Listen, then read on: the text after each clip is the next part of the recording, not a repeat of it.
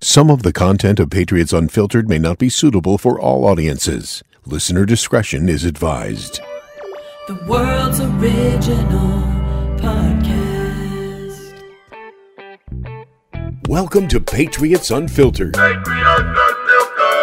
This is we're on live video. All of it. Yeah.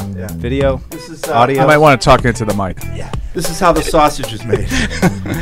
Nobody wants to see your sausage. No one likes it. Put the sausage away. Do you think Okay. Joe Cardona was the Gipper? Isn't in that scenario? Is that who? Yeah. One for Joe? Anchors away, boys. Like, you can watch Red Zone and then recap each game individually. He's taking shots. You think he's complimenting me, but you know what he's really doing. I'm going to He's take making that fun. personally. I did not see any limping today, but I will say this. This is the guy that replaced you at Clintus. I'm sorry, yeah, what? Clintus. No, don't say that again. Lazar. Lazar colon. I don't want any Lazar colons going around. The Lazar colon is a scary place. He had like some sort of, People are like, what a bunch of pussies. yeah. Hey. We could say that back then. I don't know if we can say that now. Fire me. I've maintained that one game lead for like 3 weeks in a row. That's because Mike picks everything you pick. I go first, Fred. This is Patriots Unfiltered. Fueled by Duncan. All right, welcome to Patriots Unfiltered. It is Tuesday, and a real Tuesday here at Gillette Stadium. And it's Deuce, it's me. Paul will be here eventually. He found a camera, so he's delayed. Evan will be here for the second hour. So big show here Tuesday. Matt's in the booth making it all happen. And we thought that the Patriots had found, a heart-wrenching way to lose the game in Vegas, and they certainly did. But they found another way to do it on Sunday. Yep. Fumble. On Saturday, I should say. A little more conventional method. It wasn't everyone didn't Yeah. lose their mind, start trying to lateral it. But Poor Ramondre. He was involved in both of those endings. I know. Well, I mean, and they're not going to – the coaches aren't giving him any flack for it. He's trying to fight for extra yards. They're okay with it. So, Yeah. at this point, what can you really do? I mean, he's been everything for you. It's hard to really kill him. It's hard to for be it. mad at him. But still, I do think he started the lateral party out of nowhere, went rogue against the Raiders, and then, it's just – Yeah. the game is in your hands. Everybody, I think, thought, geez, the Patriots are somehow going to escape with a win after looking as bad as they ever have in the first half offensively. They were in perfect situations. Yeah.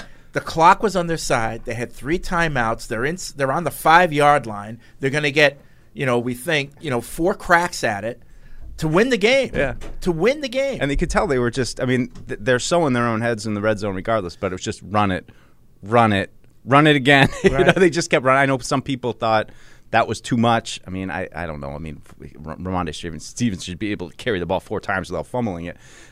But another frustrating ending to a team. And I think, if the offense wasn't this bad, which I think is clearly the headline of the whole season, you might be talking about a team that just can't quite get over the hump in close games, because I think that's been conventionally looking at the team. That's, been something that they've kind of taken turns being bad at. Defensively, against the Raiders, they couldn't get a last stop. And offensively, you got a chance to make the last play, couldn't do that either. So I don't think we'll ever get to that point to really discuss that as a legitimate characteristic of the 2022 Patriots, just because of how bad they are on offense and how, inept it's been the whole season. But there is a touch of that, of a team that just, had they had a little bit more clutch, they probably have a couple more wins here, even despite as bad as they've looked. I mean, it's crazy to say, but it's true.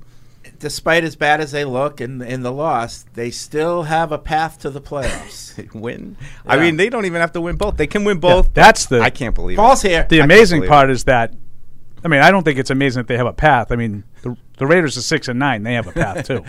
But the Patriots just have to win games. Yeah, right. They That's control it. That's the amazing part. Yeah. They haven't beaten those two teams in a while. Yeah, 2 wins and they're in, or a win and other things happening and they're in. So it's you got to win this one. They're this one, playing a meaningful game this coming up, and we're going to get into Miami probably a lot tomorrow. But Tua is on concussion protocol, so like Paul says. Do I really need to say it? Yeah. You didn't really expect him to play, did you? They never beat him. Oh. Why would he play? Right, so it always works out for the Patriots. Right. Yeah, I guess. So I caught the tail end of your conversation, and I would just say, the clutch thing, we just talked about this in All Access, too. It's frustrating to see them continuously shoot themselves in the foot with the game on the line. And I think that's a problem, obviously. I mean, but I think that if they could find a way to play. But they shoot themselves in the foot throughout the game. It's Well, not like, this is it's not what I'm like they saying. wait Right. till No, the but end. what I'm saying is there's a pattern that's developed, and it started last year. It started after the bye last year in Indy. It's like against a good opponent, fall way behind. Yep. You know, do a couple of things well, find a way so like the next 20 minutes, if we absolutely do nothing wrong, we'll have a chance to win. And then that happens, and then at the very end, you're not able to make the last play that gives you a chance to win. Right. I think is grossly overlooking the problem.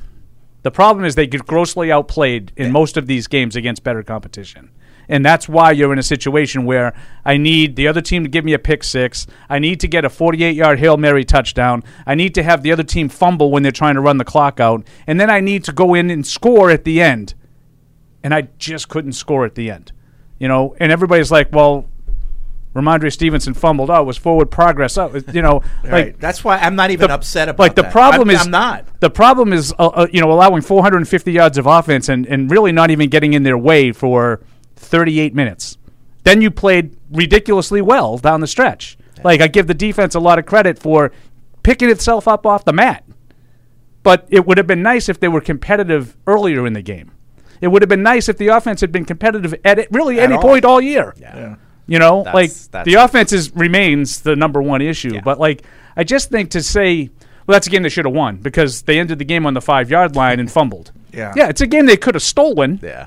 But because you played so poorly for the vast majority of the game, that one fumble cost you the game. Think about it from another team's perspective. The Vikings game when they came back from 33.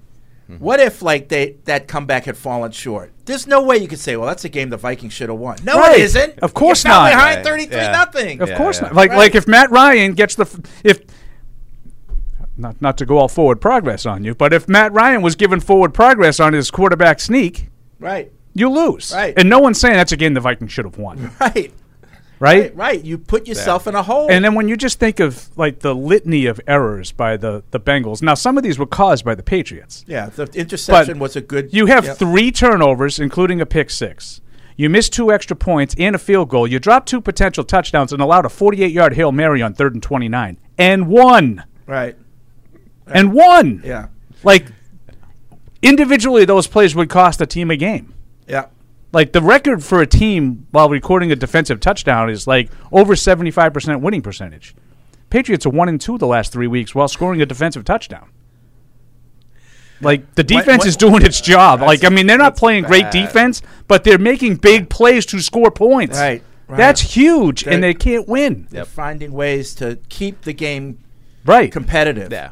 Yeah. I just think there's a big difference between almost could have stolen it and should have won. There's a big gap between Right. those Right. They two should have things. beaten the Raiders. Yeah.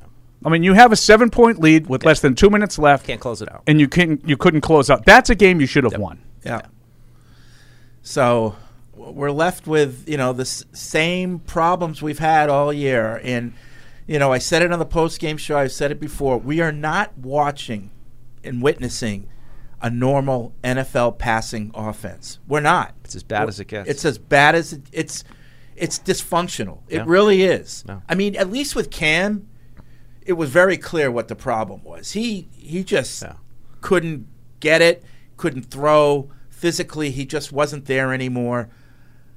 Here, the problems are from the top down. It's unbelievable what we're seeing.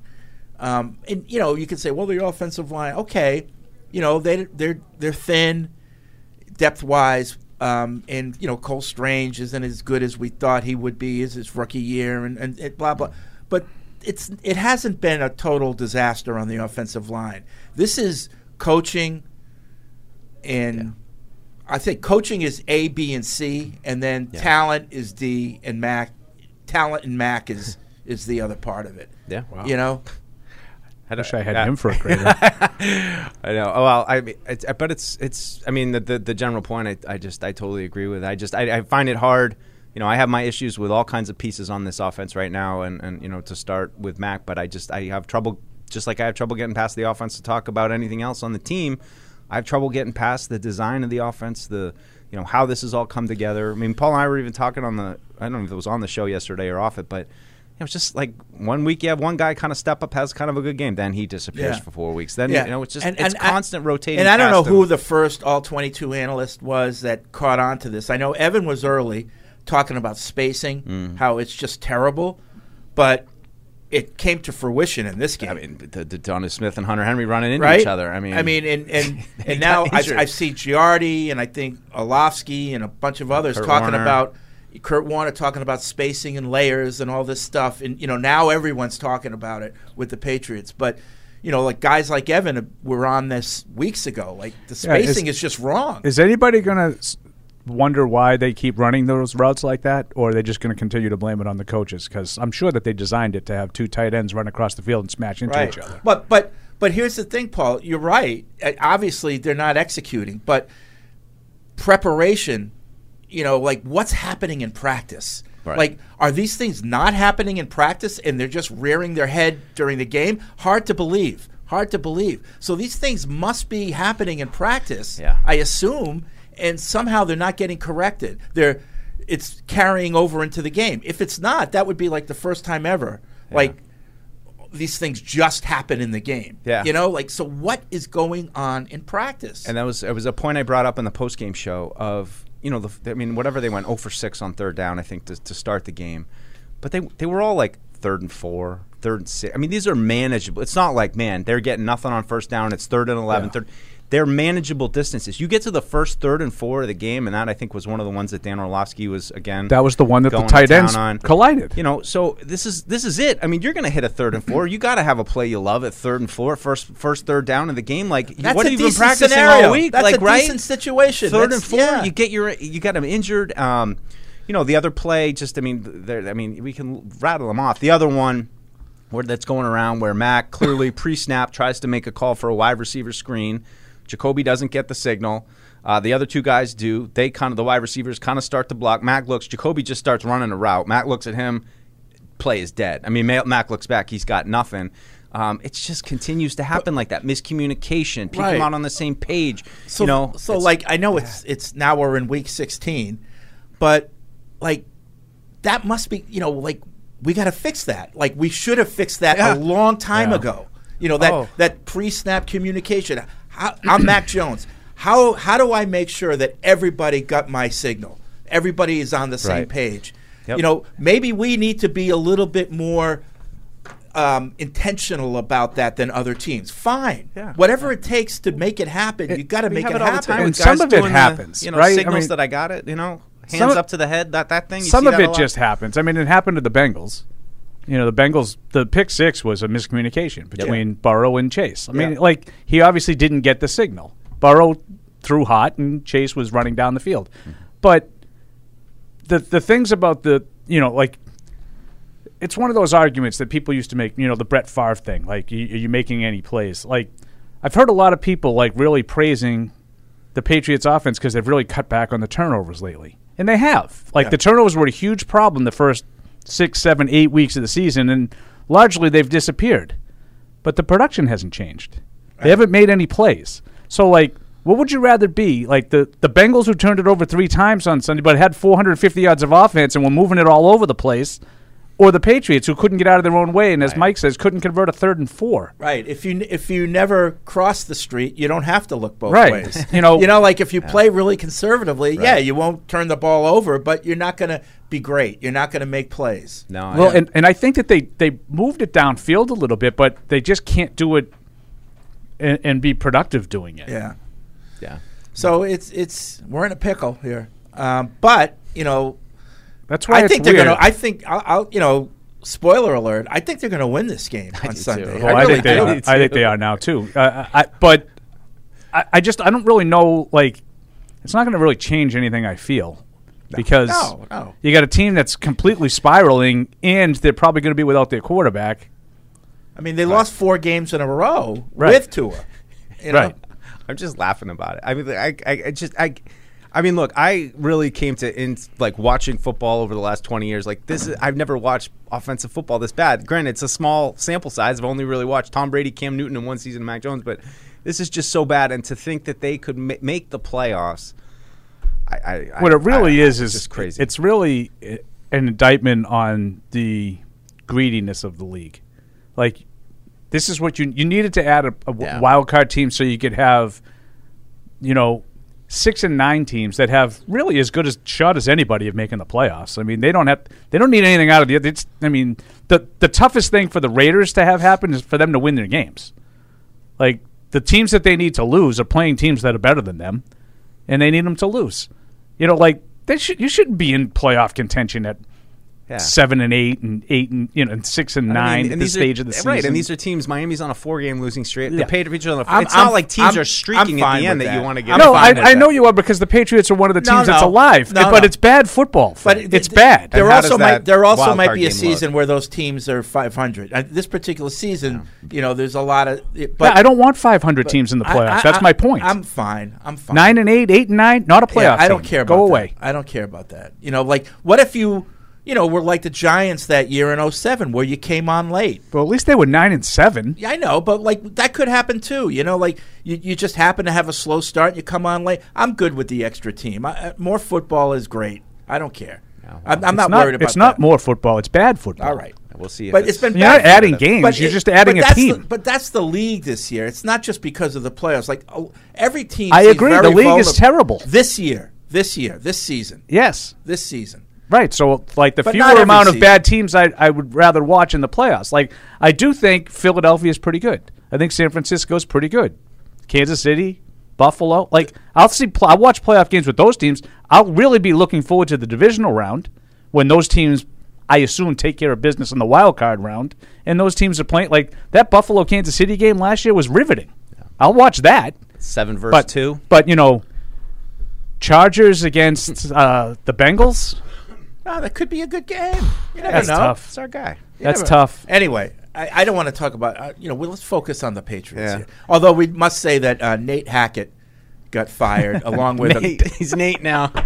along Nathaniel when he's Did a you head take coach. him for your offensive coordinator? Well, yeah, he did wonders over there with Oh, Russell Wilson. He did pretty good in Green Bay. And he poured in a storm, Paul. I wouldn't be surprised. Was that him or was it Aaron Rodgers? I wouldn't be. Well, he's not doing so well this year without him. I wouldn't be surprised if he did go back to Green Bay and do that like McDaniels thing. Yeah. Like he gets fired and a couple of games left. Green Bay's still fighting for a playoff. Speaking of terrible teams, still in the playoff race.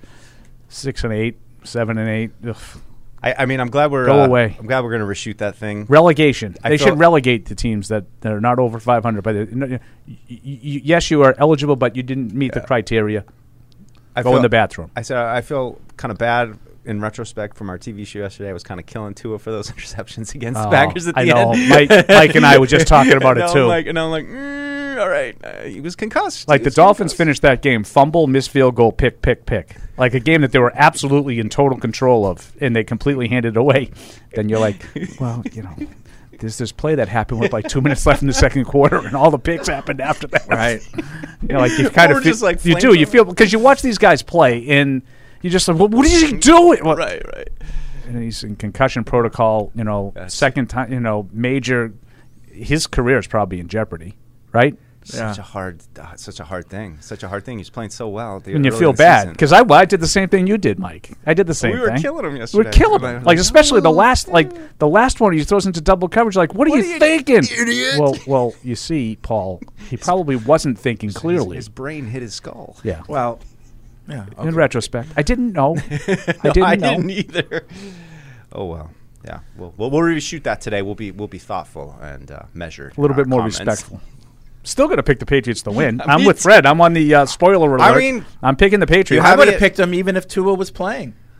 I was flirting with that. We had it yesterday. We thought Tua was playing yesterday when we shot the TV show. And we spoiler alert, made Patriot picks. Yeah, and he still could play. McDaniel didn't rule him out, but dependent tomorrow. Yeah, I'd feel differently about the game if he did play, because now, to your point, now at least there's a reason. I just thought maybe he's lost it. Mm-hmm. Who knows? Yeah. 3 concussions in a year, though, huh? I don't know if he's had 3. I think he had 1 in the the Cincinnati thing. I think he had 1, and they didn't diagnose it. Do you know what I mean? Yeah. But that was. I think his career's in jeopardy. I do. I don't know how many of those hits you want to take What do you do? I mean, the team is in such a hard position. I mean, health is everything. Thomas, but Edward Brady. There it is. And with Gronk, maybe. That's what they're saying. Part owner, quarterback. First time. Has there ever been an owner/player in the NFL? Could he just fire guys like in the locker room? Would he have What's that power? What was his name? Elway came Pendleton. close. Heaven can wait. Warren Beatty. Yeah. Wasn't it Edward Pendleton? Something like that. What was his name? I don't remember. No. You know the movie. I know the movie. It was But a he flop. came back into the. Yeah, I didn't see the movie. Oh, I never saw the never movie. mind. I don't think it was a flop. I thought it was.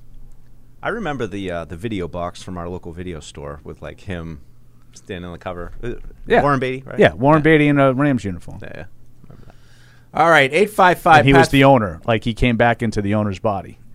And he decided to buy the team, and he made himself the quarterback. Oh wow, I didn't see it. Yeah, I really didn't see it. I don't even know that story. It's a good premise. 855-PATS-500 is the Ace Ticket Hotline. Web radio at patriots.com is the email address. So, yeah, poor Ramondre. Matt got fined. Yeah. Oh, did he? Okay, so when did that happen? This morning? This morning, it was $11K. So Mac had to play on the return where he came from behind and then cut down one of the defenders. And Florio, I think, was the first to come out and said, he's probably going to get fined for this, and he did. He got I don't want to say killed yesterday, but I mean there were a lot of people. He did. I thought he did get killed. He got killed. I think that's accurate. I mean, every show, and Sterling Sharp talking about, or Shannon Sharp, sorry, saying, he's going to have to watch out. That our guy Dove Kleiman, if he's a real person, put out that video with the Mac Jones greatest hits, which was funny because then somebody tagged Andy saying, Deuce had a good rant about Mac, and I was like, well, that was just when I was mad with his flopping. That wasn't when he was trying to put cleats in guys' balls and cut guys out from under. And then the funny thing too, yesterday was Mac was on EEI, and he was like, "Oh no, I wasn't trying to do anything. There's no hard feelings." I'm like, I don't think it's for you to decide if there's no hard feelings, Mac. Like they might have hard feelings because they felt like you tried to take out their knees. I don't need to reiterate it. Well, I think he's got a problem in that he lashes out. He does. Whether it's just physically or emotionally, he lashes out. Mm-hmm. And I think, Saban talked about it, that it was something that they had worked on, even in college. He lashes out. I mean, it was the stuff for me was just like faking you got a concussion or going down extra hard, which I just thought was dangerous because they're going to pull you, but yeah, he's got to stop this stuff. I don't know so much about the reprieve from other defensive players. I mean, that's last year with Brian Burns was like, happy hunting, saying that kind of stuff, kind of a similar thing. But I just wish he would cool it with this stuff. I wish he would just get up and play the next play and stop with all the histrionics and over emotional reactions to everything. I think they're related, but they're different things. I agree with what you guys just said about. I think that part of this mentality is why he ends up doing these things, but I think these things are different. And I always try to give guys the benefit of the doubt. Like the dirty thing to me is kind of a label that's hard to go past. It's like when someone calls you a racist. Mm-hmm. How do you defend yourself when someone calls you a racist? Don't be a racist. No, I know, but there's no right. I'm not racist. I'm not dirty. Yeah. I didn't mean it dirty. Yeah, you definitely sound like you're not. When I saw the Brian Burns play, I didn't like it, but I didn't think to myself, he's trying to hurt him there. No. And I don't. But when there's like four now, all kind of in similar patterns, and I think Fred's right when he says how they come about. It's like when he gets to that state, he lashes out. Mm-hmm. And I think at that time he's thinking like Grayson Allen. I think that's a perfect comparison for the former Duke basketball player for the Bucks now. Yep. Well, he was with the Bucks. I don't know if he's still with the Bucks. I don't think he wants to tear someone's ACL, but he might run by and stick a foot out and trip a guy on the court. He did it all the time. Yeah. And I don't think Mac was trying to hurt Eli Apple. Nope. But he was frustrated as hell. Yep. And that was who was in front of him. That was the guy who was there. Right. Now, the fact that he's coming from behind has nothing to do with the dirtiness. You can't go low on a guy who's trying to block. It's just like a defensive player on a regular play on a screen pass. They throw a screen pass out, there's two linemen there, and here comes the little safety. You can't dive at the guard's legs. That's a penalty. That's a cheap, dirty play. And I'm like, even if he was coming from the front side and Apple knew he was there, he get bailed out a little bit because he doesn't really make a lot of contact. Eli was athletic enough to sort of jump it, and it was kind of a nothing burger. Yeah. But I didn't even see it during the game. I think He fell though, didn't he? Apple. Yeah, but I think he saw it coming, and he didn't get like his knees taken out. Right. Like and I said, like I just said this to Steve Byrne. I was like, you played football. How did you feel when guys went at your legs, went at your knees? And he's like, that's a good point. That was like the cardinal sin. You never unnecessarily went at a guy's knees. That was the only time. I mean, hockey different, but playing at Babson Summer League, going into college, can't wait to start my college career. This kid went at my knees, like coming around the net, and I lost my mind. I mean, same lashed kind of out? thing. I took my stick and I two-handed him. Oh, yeah? And went after him. He turtled. Never seen my dad so proud in his life. He was just like, all right, Michael! You're stuck up there. Yeah. And then we had to get in the car, and then we had to drive to Melrose for another Summer League hockey game. That's awesome. But it's true. And there was one thing I just want to clarify. He got called for a personal foul at the end of the game on the fumble. Yeah, same thing. But that wasn't related to this. I think people, he after the game was like, well, I'm just trying to get, the ball's on the game's on the line. I'm trying to get the fumble. Yeah, anything you did in a fumble pile, I don't put in the same category as this. Right. I think he got called for pulling guys off the pile and stuff. Right. I don't Did know you know? exactly. I don't know. He was burrowed in there. Yeah, I don't know. Yeah, but it wasn't to me, a big, unless he grabbed someone in the grapes or something, and that's what the referee saw. But you're not allowed to pull guys off the pile. Right. That's a penalty, and that's what. And that was, by the way, a sneaky important penalty. Yeah, got him off the goal line. Right, and it allowed him to punt, and there was a good punt, and it backed him up. I would connect those. I mean, I think it's the same thing as Paul said. He's frustrated. Ramondre just fumbled it. He's losing his mind. I don't know what exactly happened in there. Grace under pressure. Grace under pressure. Yeah. So I just think now there's enough, and no one really talked about that slide against Chicago. I said it to you when it happened live. I go, he absolutely tried to hit him in the nuts. Yeah, he did a slide, and his foot was up, waist high. And the guy jumped over him for Chicago. That was clearly an attempt to me to get the guy in the nuts. Well, or get the guy. I don't know if necessarily in the nuts. It was right looked there. Pretty targeted. Right in the grapes. Brady used to do the same thing. Hey, are we getting food? He already ordered? I don't think so. What'd you get me?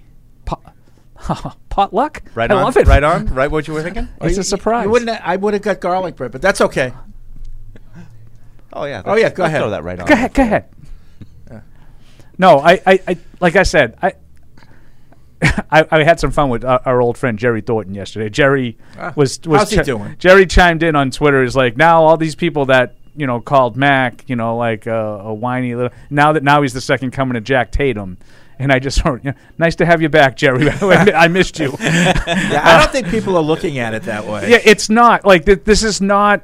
It's not like this guy is out there like Vontez Burfict is the guy I think that he used. Right. He's not trying to maim people. No. It's cheap, chippy, right. little dirty stuff. It's Danny Ainge. Yes. It's Danny Perfect, Ainge Freddie. stuff. Perfect. I just had I got no tolerance for that stuff. Mike is way worse about this than you and I. We both were like, that was kind of it really bugs Mike. You should see Mike when these plays first happen. He gets really off center. And my hope is that this fine will be like, hey, cool it. It's not hard. I don't think it's not hard to. There's so much about his demeanor in these situations where maybe he just needs a little bit of success. I think that's probably this whole season is probably weighing on him too. But it's a big thing for me. The offense, I'm upset about. But when we get to Mac, that's the first thing on my mind is just your demeanor, getting past this stuff. Be an NFL quarterback, be a leader that these guys can look to, calm under pressure. Something bad happens, we know you're not going to lose your mind and dive at somebody's legs. But hopefully the fine maybe changes his attitude a little bit. Okay, we'll see. I mean, like you said, success is the best thing. I can't imagine the pressure he's under. Because every second of every day while he's in this facility, he's got to be. I got to prove myself. I got to prove myself as a leader, as a winner, as a quarterback, as this, as that, and it must be really tough. He hears the Zappy chants. Yeah. I'm sure people tell him about what people are saying about him. That's a good point. That's a good point. Every second of every day he's here, he's under, intense scrutiny, and even if it's not real, it's in his head. It is. Yeah. I think with Mac, for me too, there's just an element that he's trying so hard to be everything to everyone. Sorry, I just quoted an Eversource song there. But it's just like he immediately came in and it felt like he had read, Bill Belichick's Guide to Dealing with the Media, things to do and not to do. Like he memorized that, and we still get it now. He doesn't really say anything. He gives you a word salad. And it seems almost like is it more energy expent? Yeah. Making sure that you're saying everything right, and can you just relax? And maybe this is more a question for the coaching staff. Like, can you just relax and play the game without having to worry about checking every box? I think he was done, but I think that he had more to give, and I'm talking about Chad Ochocinco. He was so bottled up when he was here; he couldn't be himself. And like I said, I don't think that he was, but I think he could have been a little bit better if he was a little bit more relaxed, because he would have this bad play and he knows I'm not going to see the ball again maybe for the rest of the day. Whereas in Cincinnati, you drop a pass, I'm going to get a pass. He was going to get 10 targets every right, no matter what. And to Freddie's point, he was the poster child for that guy that you could actually see thinking as he was running his routes. Am I doing this right? Am I cutting at the right spot? Am I saying the right thing? It's a hard way to play. And he wasn't himself, and like you said, being that bottled up, it's hard to perform. Yeah. And I mean, isn't it crazy just to tie it to this whole offensive shift, and we want to be able to play faster? I mean, has anything been less true than that? Like, I mean, playing fast, like you guys can't even get on the same page and run the right plays, much less all be together and go quickly with pace. It's just, I'm not sure. Yeah, there's a lot of dynamics to this season, which, maybe we'll find out more once the season's over. But it's a complicated season. The thing that's just like frustrating, just to vent for a second too, is like you got to come on Sunday, Monday morning, and you got to hear Darren Orlovsky again go on a whole video, diagramming just how completely dysfunctional the offense is. You got Kurt Warner posting a screenshot of guess who this team is, and it's clearly the Patriots because what's at the top, 3rd and 4. You can easily discern that. Then you've got the Mac Jones videos going around of him sticking his foot out and trying to take people's knees out. It just sucks. I just hate this whole thing, that the way this season has gone, and that these are the things that you're dealing with, is listening to the rest of the NFL basically just dunk on you that you have a completely dysfunctional offense. And listen, I was wrong. I thought Patricia could do the job. I was wrong. At least this season, he's not doing it well. But I'm not taking any shots at you for that one. I'm going to stick up for him when people get on the radio and call him this, fat buffoon and more. That's BS, man. Yeah. Okay, so he got put into a position where he wasn't cut out for and he's not doing well. But man, he's not a moron. He's not a, the things that people are saying about him are just completely ridiculous. And I kind of feel bad for him right now. He's in a position where he was asked to do something. He said, "Okay, I'm going to go do it." And I think neither the person who asked him nor him realized how difficult it is. That could be true too. Yeah, it could be like that. I mean, clearly those are cheap shots on the radio from mostly from blowhards, but. But no, it's not just fans. Though. It comes. No, I said blowhards. Yeah, the analysts. I mean, I just think it comes with the territory. I hear that from about people around the league, and I don't get my back up and defend it. I mean, how many people tell you Brandon Staley's a moron? Yeah, well, I hear that all the time. They're just morons, just going to go for it on 4th down. And, right. Yeah, that he invites on his own. I just think that's part of it. When you don't think the guy's very good, you call him names and stuff like that. I agree. I mean, I know what you're saying, Fred. That doesn't bug me as much. Like you can criticize his work without getting down in the gutter like that. I don't know. It just bothers me. A lot goes into it. But I'm not even going to give you a hard time for thinking that it would work, because I don't know how much you really thought it was going to work. I think you were hopeful. I was hopeful. I think you were hopeful, and you approached it, I think, with a little bit more of an open mind than most of the rest of us. Yeah. Most of the rest of us decided it wasn't going to work before it started.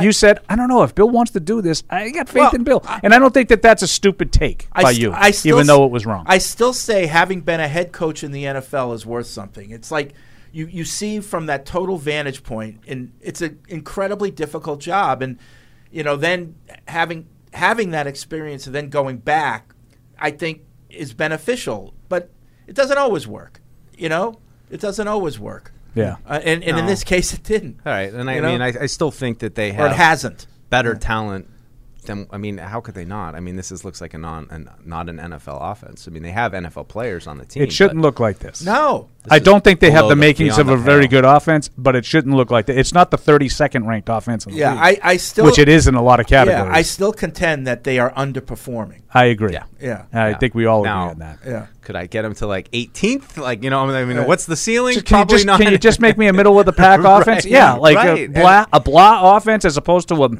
a dismal one. Right. And if you did that, I'll how give much you- better is the defense situationally, because they feel like you're going to give them a little something from time to I'll time. give you just what speaks volumes.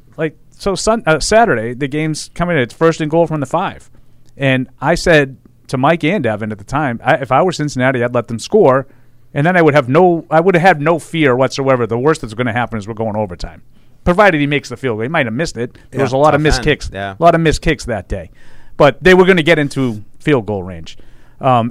At worst, I think they may have scored a touchdown and won the game. But so I'm talking about this with some people, and they were like, "Dude, what makes you think they were going to score from the 5-yard line?" I was like, "What?" He goes, it's the worst red zone offense in football. More often than not, when they get down there, they don't score. Yeah, I've heard that. Yeah. So I was like, "Wow!" I'm like, I thought it was inevitable they were going to score. Yeah. And so much so that I would have invited Cincinnati to let them score to preserve time. Yeah, but there's no guarantee. But with this the team. guy said that to me, and I had no response. Like, but no, you're right. More often than not, when they get down there, they don't score. Somebody, you idiot, they suck. It's you to you. Yikes. All right, let's get to the listeners on this Tuesday. We'll start with Eduardo in L.A. What's up, Eduardo? What's up, guys? Very emotional roller coaster last game. Yep. I don't know. Every time I see Mac Jones play, I just get discouraged every game, But with the playoffs almost here, with us having a shot to get there, if he screws up big time versus the Dolphins, does he get benched? No. Do we see Zappy come in? No. I don't think there's any gain to doing that, Well, you know what?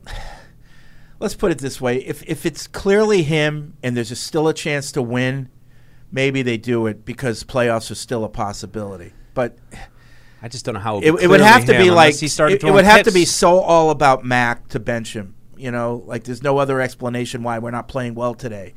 I don't see that happening though. To Paul's point, the lack of turnovers lately is probably what has at least solidified him. I think that's what it would be to get him out. Picks. He's just like the goalie in hockey giving up goals. We got to make a change. Yeah, I think if you were going to do it, if there was an inkling, I think he would have done it on Saturday, right? Because the offense, it's as bad as it can get. And I think he was part of the bad. Mm-hmm. Like, I'm sorry, he was part of the bad. Aside from the ball that Thornton dropped, which I thought was a good enough throw to make a big play on, I didn't see a whole lot of good out of the quarterback. And to your point, Fred, about when things are going bad, he hasn't really turned it around with his mentality. I thought he did a better job of not, completely letting everybody know that the coaches just messed up. Yeah, he didn't do any of that in this game. I didn't, at least not that I saw. But there was just no answers. And if Bill didn't make I was really watching at halftime. I saw Mac really sprinted to the steps to get out at half. At half, yeah. And I think he may have been, in retrospect, may have been a little irked with the whole, we're going to go out, we're going to throw a pass on first down, then call a timeout, but I don't really trust you. I'm just going to take a knee here and go. I think that might have been bugging him. And I was like, this is something to keep an eye on. But when he came out to start the second half, he was throwing and running on the sideline like he was helmet on going back in the game. I had my eye on Zappy there. And I think if we didn't get him there, I don't think we're going to get him. Yep. All right, Eduardo, thanks for the call. Let's go to Spee in Fresno. What's up, Spee? What's up? Danny Ainge's a good one, Fred. Another one is Bruce Bowen. He always used to find a way just to kind of stick his foot under somebody else's, like a offensive player right when they're shooting. Like, and it would just be like cumulative, a little bit here and there. Bruce Bowen, like, Draymond Green. Yeah, there's a lot of basketball players that are like that. It's a good sport for that, for just kind of like cumulatively, like subtle dirtiness. Oh yeah. You can't really get back at them. I was hoping I could try and start a Paul and Fred fight. What do you got? Don't give up yet. What do you got? Guys, last week you guys had kind of it was a really interesting back and forth about how Bill would react if and when Kraft approaches him about Patricia in the offseason. And Fred was just basically like, Bill's going to see what we're all seeing about the offense, and he'll be on board to shake things up. But Paul was, and I think I might be more with Paul in this, Paul thought Bill would be more like hesitant there, as in kind of like, well, I'll make the change, but I don't want to make the change. That's the fear. And I guess I wonder if you're trying to do the dangerous thing of reading Bill's mind. Do you think that he's, and all of you guys, what do you think? Is he putting too much of this stuff, what's going wrong, on the players, kind of at the expense of really clearly seeing what's wrong with the coaching staff, with his coaching staff? I think that's what he was worried about. Well, that's my fear. Like, if they would just do the system the way me and Matt and Joe are telling them. Do you think that's out of the realm of possibility? No, I don't. Yeah. Do you think that's what everyone's I'm asking? terrified of. I'm not trying to. This is not an argument starter. I'm asking. Do you think there's a chance that Bill thinks it's them, not us? Well, here's what I'll say. I guarantee he's hearing that it's them, not us. And that's what coaches are telling him, because they're sticking up for themselves. So he's hearing that from the coaches. No, but he's hearing from the players that it's them, not us. And he's hearing about from the the coaches. players. But what do you think? Do you think there's a chance that he thinks, yes, if they just, exactly what Mike said, just did what we told them to do, just executed, the plays are there to be executed. Well, and every week everybody has 17 plays where I see a guy, I think it's all deceptive. But here's the thing that maybe we all need to worry about. Let's go back to practice, right? That's what I was going to go back Bill to. hasn't stopped coaching in practice. Like, it's not like he always has coached in practice. Even though there's an OC and a wide receivers coach and a defensive line coach, he still goes in and, walks in and coaches during practice. So it's him telling guys what to do too. So what we have to worry about is that he does feel like it's the players. Yeah. That's my concern. And that's kind of the concern about if Robert approaches him. Well, I mean, I don't want to leave. I want to stay. And if this is what you're telling me I need to do, then I'm going to do it. But you're kind of going along to get along, and that's not the best environment, in my opinion. No. It would be a much better environment if he says, I took a shot. It didn't work. Right. We need to make changes. Yeah. Doesn't Robert always have like an in just to be like, Bill, you've always said when things are going right, it's because of the players. And when they're not going right, it's probably because of the coaches. I mean, isn't that what? Am I wrong? Am I misquoting Bill? That's what he says publicly after games. I don't know what he says to Robert. Yeah. I just think if that's his excuse, he's then inauthentic. Why didn't it work with Mac? Like then you turn to the players. All right, well, if it's on the players, why can't you pick these players? I mean, Mac was pretty good last year, so do we have to get all new players now because these players can't execute what you guys are trying to sell now? That's my question. But I think everybody's hoping what Paul said, that he'll acknowledge how bad it's been. And I don't rule that out. Like, I think that he's a smart guy, and he sees the ineptitude of the offense. I can imagine he's this is frustrated more as than hell just right now. It's more than just personnel. And you can do it in a way that you're not killing your friend Matt Patricia. But you have to admit something. You have to admit that, I put him in a bad position. And you know what else, Fred? He could also admit it and say, like, it's not necessarily because they didn't know what they were doing. It's because they wouldn't embrace it. They wouldn't accept it. Yeah. And if they had just been willing to accept it, but like that ship has sailed. It's not. They're not going to accept it. Right. Yeah. So you can blame Mac and the guys that he has following him, or you can blame Patricia for not, getting Mac on board. Whoever you want to blame, that's fine. Yeah. But Bill has to step back and look and say it's not going to work because it's dysfunctional. Right. And like the way it would work they would have had to have had immediate success. And then the players are like, oh, okay, this is okay. Right. But remember, we keep harping on it. This hasn't looked right since training camp. It Ever. didn't even look right in practice. Right. Like, in 7-on-7s. Same exact thing. It's the same exact thing. I mean, that's what. I mean, in some ways, it's almost like just fascinating to me because I remember having the conversation during camp of, is it possible that we're going to get to the season and all of a sudden this is just going to kind of remember look we kept saying okay? And remember Paul being like, yeah, absolutely. The first day of practice in short still, I remember it was Devontae Parker with 50-50 balls and Kendrick Bourne just running all over the place, making plays and jacking up the crowd with energy. That the only day the offense looked passable. Yep. The entirety of camp. Yeah. And I did in the back of my mind say, well, they might. Can't be this bad. Yeah, but they'll get it together. But once the offense looked equally inept in the preseason games, when you're playing against vanilla coverages, like a lot of ways, going against your own defense in training camp is harder than going against an opponent who's just doing whatever 6'4", 6'2" stack monster in the preseason games. They're just calling it defensive signals. They're not adjusting. Yeah. They're not game planning. And when it didn't look good there either, I was like, uh-oh. Yeah, a couple shots. There are a couple like deep plays. Mac, that was a nice deep throw right there. They had a deep one to Aguilar, I think, in the first play few days. the Eagles. Who did we play Last year? Yeah, I don't know. Giants and Vegas and who was the first preseason Carolina. game? Carolina. Giants was the first. Giants, Carolina. Giants? And Maybe. I don't know. Giants. I remember was the one first. deep ball to Aguilar in Yeah. the preseason, Yeah. and everybody was like, "See," and I was like, "No." But Did they'd be you see so the rest? sporadic. I mean, all you Did you see remember. the rest? I know. Or the 50-50 balls. Those were. I mean, that was a huge piece of the offense there early on. It was like every play. Remember, I was losing my mind. Well, Spee, it's going to be an interesting offseason.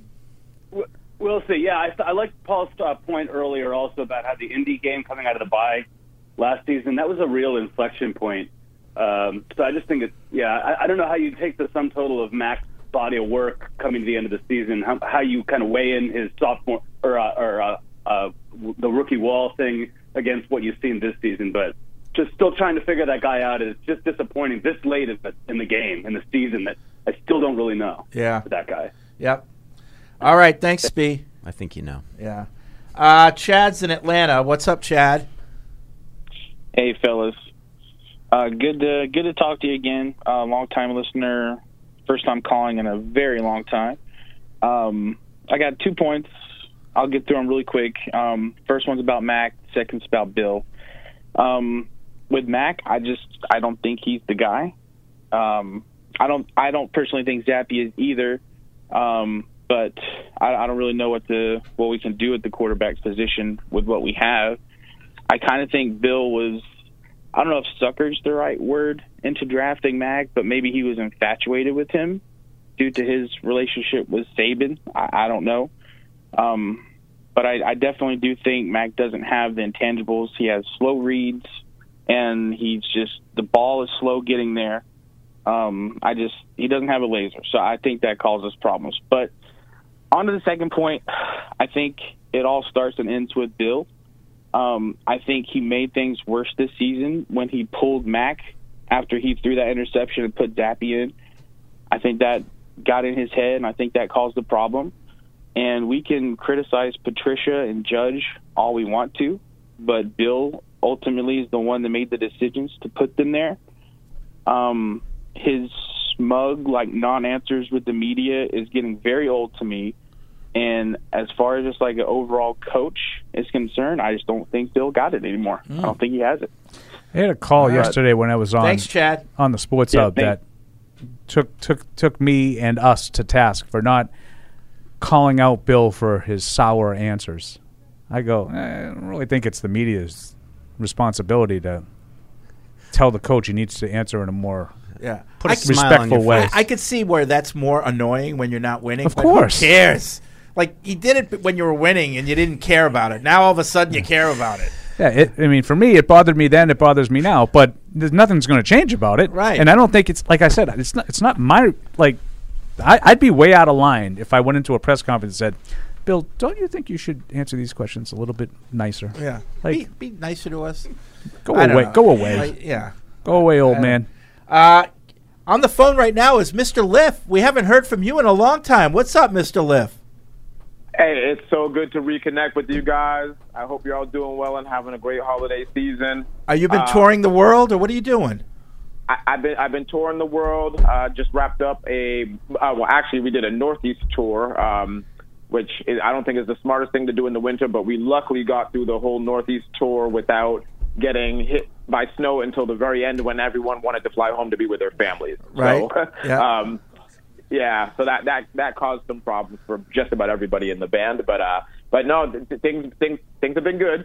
Good. So if people don't know, Mr. Liff is one of our local music producers here, friend of the show, accomplished musician and producer. And just all around good guy. Yeah, great guy. One of the created the original theme song for PFW. Yeah. Yeah. We got a bit of a history, fellas, and it's been enjoyable the whole ride. And as you know, I've maintained my silence for a while here, but I had to call in because I'm just fed up. You know, I'm fed up and I'm disappointed in so many regards of what's gone on with this team, particularly this season. I'm not a believer in Mac Jones at all. I just think he's a bad quarterback. I personally believe that he makes everyone around him worse. I think he's goofy. Everything from his overall antics, whether it be on the sidelines, you know, when he's, you know, got injured in Baltimore, tried to hop out. I think most things that he does just look goofy to me and don't embody the character that I'm looking to see in the leader of the New England Patriots at the quarterback position. As far as Bill's decision making, you know, for me, the only fun part of this season was when Zappe was playing, period. That is when I felt like I was watching Patriots football, watching his ascension. I know people will make the argument that the Browns are a weak team and you know, the Lions, particularly at that point in the season, were a weak team, and Zappe did beat them. But I think that it was evident to the entire fan base when Zappe took the helm in the Green Bay Packers game on the road that the kid had poise. He embodied a lot of those elements that I think people wanted to see, and that's why there was Zappe fever. I don't understand why Bill Belichick felt that it was necessary to, at that time, prematurely re-inject Mac Jones into the lineup when Zappe was rolling and the whole fan base wanted Zappe to play in that Bears game. To me, at that point, Bill broke the spell of the magic that had been casted. And since then, since Mac has returned, Patriots football for me has been virtually unwatchable. I just think that there's nothing I like about what I'm seeing at all. Once I saw Zappe get into the game, I honestly, I didn't care if I ever saw Mac Jones play another down of football. Wow. To be real with you guys, I've been done. I've been done for a long time. I feel like we wasted the season. I feel like this roster, as presently constituted, would be a playoff team and would win at least one playoff game under Zappe's leadership. I just think that Mac is a complete stiff, and I'm done. Wow. Okay, Mr. Liff. Hard words, Mr. Liff. Don't be a stranger. Don't be a stranger. I won't be. All right. Yeah, come by if you want. Best of luck, bud. All right, thanks. Good hearing from you. All right, Mr. Liff. Who is he? He's a local Mr. rapper and producer, and called in one day, said he's a big fan of the show, sent us his CDs and everything, and then he created one of our first theme songs. Do you have that? Yeah, let's play that. Let's play. This is a Mr. Liff creation. All right, let me know when you have. Yeah, so he's been in. He's been a guest on the show, but he travels the world, and he and his band, and they put on shows all over the place. Yeah. So he's out on the Patriots, I guess. Yeah, but he's a big fan. He's not the only one. like that's a good. He's a real fan. Yeah. He's not just like Johnny Come Lately. He's been a fan for a long time, and this is really bothering him. I can understand. Evan's here. Yes, sir. How you doing? Okay. I was giving you props. At some point though, we do need to go over your list of grievances because I know that yes. you made a list, but with the team or with you guys? With us. Oh, we don't we have know time the for team. the team ones. What did I do now? But I was giving you props because a lot of analysts and 22 guys are on the spacing, layering bandwagon, but you were on that like weeks ago. Thank you. Yeah. Yes. I have come to terms, and I'm not going to be triggered by the Mr. Lift. Is that right? It? Mr. Lift. Lift. I'm not going to be triggered by his call because I have come to terms with the fact that Mac Jones is just unlikable. He's just an unlikable dude. That's Mike's thought, right? And that's I'm can't listening. change- Of course, Mike didn't like Tom Brady either, so. I can't change people's minds about that, right? Like if you don't like his attitude and the quote unquote dirty plays that have been circling, and like if you don't like those elements, I can't change your mind, and I'm not going to argue with you because that's personally your feeling towards the quarterback. If you put this film, especially from the second half, on Saturday, and you just change the jersey, change the name on the back of it, and just said that this was quarterback X, and here was his second half, people would be saying he played great. Okay. Right? But they don't like him. So I can't, I posted on Twitter before I got here the whole shot that he hit to Kendrick Bourne on the right sideline. An absolute seed, right? Like the throw was an absolute dime. Far hash, whole shot into cover 2, and if Justin Herbert makes that throw, it's on ESPN. It's on. Oh my God, what a throw, right? And then I post the throw of Mac Jones making it. It should have been intercepted. It was the wrong read. It was this. It was that. Negatives, right? Yeah, you're not going to change people's minds at this point. So right? it is what it is. He's going to have to change people's minds. And I think I can kind of already speak for you, Paul, because I think you're going to say I ain't saying nothing. Go ahead, Paul. If you win, all of this goes away, right? I think that's a big thing about it too. No, I think if his play is the same and they win, I don't think there's a much more positive outlook on him. I don't. I think if they scored 35 points every week and won, that's different. But when you score a touchdown every game, people are upset. People are like you, Fred. This isn't normal passing offense. Right. So, no one said that he didn't make any good throws, but not enough. They don't make enough plays like the one Evan just talked about. That was a good play. I know the play he's talking about. Yeah. But they don't make enough of those. Yeah. I mentioned the one that he put on Thornton's hands. Thornton has to catch it. Right. Certainly a good enough throw for a big chunk play. Yeah. And he didn't catch it. But that's not on Mac. It sounds like to me, Evan, from your film study, the body of work in the second half was good for him. No, the body of work for him. For him. Yes. So here's the biggest thing from this day. First of all, the first half and sprinklings in the second half as well. I think one of the notions is that the second half was a well-oiled machine and the first half was a dumpster. It was a dumpster fire for 4 quarters. It was bad for 4 quarters. What happened in the second half was that Mac and Kendrick Bourne made some plays, right? And that I think masked the fact that a lot of the same issues came up in the second half that came up in the first half. It just, luckily they made some plays. Individuals made some plays. So I thought that this tape on the whole was actually was fine from Mac. I thought it was pretty good. Their offense, their passing offense is making mistakes that I can't even explain in words of. Is it English? High school, college? Like it's just the spacing is terrible. The communication is terrible. The routes themselves, if you just break down the technique of the routes that these receivers are running, terrible across the board. I mean, Mac is sitting there and they're showing all-out pressure, and he's tapping his wrist to send a signal to everybody that that he's going to check to his screen because they're going to send a pressure, and nobody looks for the ball. They all just run up field, and maybe that's on him that they didn't get the signal right, and maybe he's got to bark at them and say, "Hey, right. Hello." Check with me. Jacoby went to the right side with the 3 receivers to the right. Yeah, so and then they didn't even blitz. You're right, and then they didn't even blitz, which that happens. Joe Burrow, same thing happened to Joe Burrow, right, where they showed blitz and then they backed off and he checked into his screen and the same exact thing. So that piece of it happens, but you have guys that are just not even looking for the football. Yeah. You're calling a screen and nobody's running the screen. Yeah. And you could tell he pulled it up and he was like, huh? You could literally talk for an hour, and I know that Evans watched all these plays a million times, and he knows all the different things they did wrong, like all the different things, like during the course of the game. Unfortunately, the very last play of the game. Okay, I know you have no shot. Okay, but you're gonna go out there on 4th down, and you're going to throw the ball as far as you can. Do you know what happened on that play?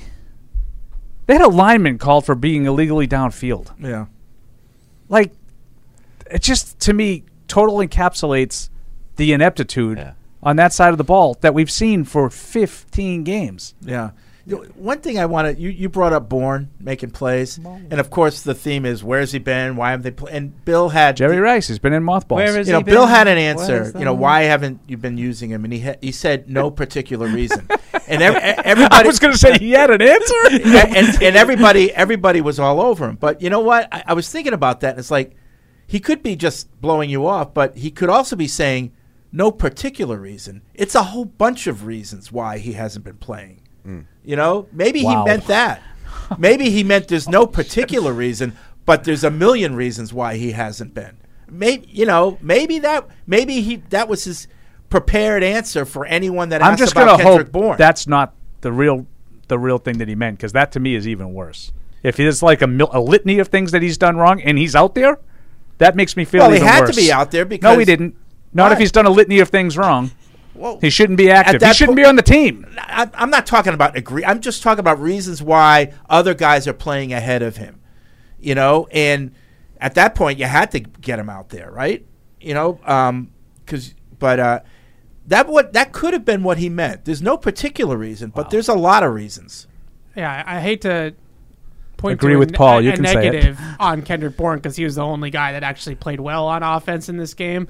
But at the same time, God, Jonnu Smith killed, right? Like he so they're running, a stick to Jonnu Smith, and then Kendrick Bourne runs an under to the same spot that Jonnu Smith is running the stick, and so he gets sandwiched between two defenders. I like sticks, and gets put into concussion protocol. Right. There's no level of football that tells you to run those two routes next to each other. And that could be one of the reasons is that he's just not playing smart. He's not using his head out there. As talented as he is. Well, that's I think what we don't know, and that's right. We don't know. I don't think Bill Belichick is drawing these plays up this way, and so it's just where is the communication? I mean, certainly it's not being coached properly or relayed to the players, but it also seems like they're not locked in multiple senses of pre-snap calls, changes to the play. They're not all on the same page, and I mean, Paul, it's like you keep pulling out perfect examples of like. They're just so many because they keep doing it. They're consistent. It's every the game. Problem. It's like if you could just say, you know what, we have X, Y, and Z that's really going well, but A is really hurting us. Then you could fix it. But every time you fix A, X, Y, and Z go haywire. Right. That's the problem with the Patriots this year. Exactly. Yeah. One day, because we stink. Right. One day you're driving it right down the middle, but you can't hit an iron to save your life. Right. The next day you can't chip a putt. Right. The next day you're in the woods off of every tee. Because we stink. Right. I think that I'll leave the last part out. If they got everybody mentally on the same page, I'm not saying they'd be some elite offense, but I think that they would at least be representable. Yes. The biggest issue that they have right now is before we get to scheming and play designing and and all the details of running a good offense, the biggest issue that they have right now is that guys are not running the right routes, right? Like they just aren't on the same page. Some guys are running one play, another guy's running another. Like on the play that Hunter Henry gets hurt on, Jonnu Smith is just crossing over the field, and he's looking for the ball the whole time because he doesn't expect that Hunter Henry is going to be there. Right. Right. Surprise. And one of the things I was saying earlier, Evan, and I don't know if you agree with me, but there's no way that this is just rearing its head in the games. It has to be happening in practice. Yeah. And so that's my problem is like you could say, well, it's the players, they're not executing. Well, I can't believe that it's just in the game that they're not executing. Yeah. It must be happening in practice. Well, I do think that there is some element, especially because I've asked that question privately and publicly. Because all right. I have had the same exact reaction as you. Like, if it's this bad in practice, how are we not coaching it up? Right. Like, how are we not correcting this? And I look at everybody wants to point at Patricia, but Bill's watching the same practices too. Right. Right. So That's if he's seeing this and Bill Belichick is not correcting it, and I think the best explanation that I got was that the practices that they have right now are not truly live bullets, right? Like they're not truly live, and you can't simulate what it's going to be in a game in a practice, especially this late in the year with all the rules and stuff like that with pads and everything. I know, but we're talking about spacing. But in a walkthrough, yeah, it's very easy to jog to the right place that you're supposed to be in and make the cut and whatever. But when then all of a sudden you have to go and do it in a game, and now you're adjusting the play at the line of scrimmage, and now you're setting that. Stop right there. Stop right there, because here's the play. Here's the play. Here's the part of the play sequence that applies to me. I know the route I'm supposed to run. Right. Don't overthink it. But like you said, okay, line of scrimmage adjustments, pre-snap adjustments. Right. That's the part that maybe you can't simulate in practice. So somehow, like even that, like there has to be a way to address that. Like early on, realizing Mac's not getting. Everybody's not on the same page. There has to be a way to overcome that mid-season. Right, and then you also get, what coverage is the defense running, and how does it adjust based off the coverage and this, fine. that. But I think in the second half, what I think, and I try not to fall into the trap of the Minnesota game with the second half, because I didn't want to overhype it and be like, this is replicable and this was a turning point for this offense like some of us did against Minnesota. And I think the problem that you have with the replicable piece of it is that they basically just stripped it down to bare bones in the second half, and they were running 4 verticals and just basic passing concepts. Like remedial offense? Yeah, just like literally day one install, like mini camp stuff, because all of the checks and this and that and everything was in the first half was an abject disaster. So they just ran 4 verticals. Like they just ran guys up the field, and Mac made the throw to where it was best. I thought this was kind of interesting. This is a quote from Matt Patricia this morning on that first third down we've talked so much about. A little insight, I think, into what we're talking maybe. When we went into that play, we had a really good play that we practiced and thought we had a couple good options on it. I think we saw the play a little bit different on the field and got to just clean that up from that standpoint. We saw the play a little bit different on the field because of the defense that they were showing us. We thought they'd be in cover so too, but I think that maybe that is a big problem, that if that's what he's saying. I know, but that happens to every team. How do you know what you're going to get? Right. You don't know what you're going to get. But I think it's an example of what we talked about before Evan joined us, with the fear of the coaches think it's on the players think it's on the coaches. Right. Coaches telling you there, we thought we had a good play. They saw it a little bit differently on the field. Right. Than we did. Right. Like that's how I interpret that. I don't know how you guys. It all went to hell. Like, in other words, like the play was there. They didn't run the right routes. But it's which I agree with, because flash. I'm with Evan. There's no design. Nobody ever designed a play to have your tight ends run crossers and smash into each other. Newsflash, though, the other team's trying too. Like they're trying to. Right. Did someone bump someone off the route a little bit? I don't know. The worst part about the first third down is, at least the way I see it on the film, the Bengals bust the coverage. And there's nobody on Johnny Smith. And if he just doesn't collide with Hunter Henry, then there's a completion there on the film.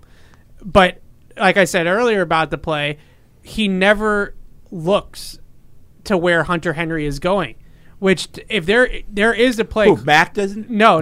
Oh, John Smith is looking for the ball. The whole time. Okay. And there is a play that's called, I call it usually mesh, and they do cross, right? Like that is... And there's a mesh point. Right. Yeah. There is a design that they intersect like that. But when they run that play, the receivers don't look back for the football until they clear each other. Right? Like they run it, and then they clear each other, and then we look for the football because we have to make sure we don't run into each other. That's a good explanation. Yeah. He's not the mesh point. He's talking about something a little bit. In other words, he wants them to cross. Yeah. They're supposed to be looking to make sure that they don't bang into each other, and they don't look for the ball until after you've cleared. Right. I think that's what you're explaining. Yes, and most teams, like, to get it down to bare bones on that play, a lot of coaches will teach the players to actually high five on the field in live action. And not like that. Yay! But the point of the We're doing it. We're running mesh, guys. The point of the high five. I like stick. The point of the high five is to get the spacing down, right? Is to because you really do. You're creating a rub against man coverage. You're trying to pick off the man coverage defenders. So you give the high five as a way to make sure that you're close enough, but you're not on top of each other and you're not colliding.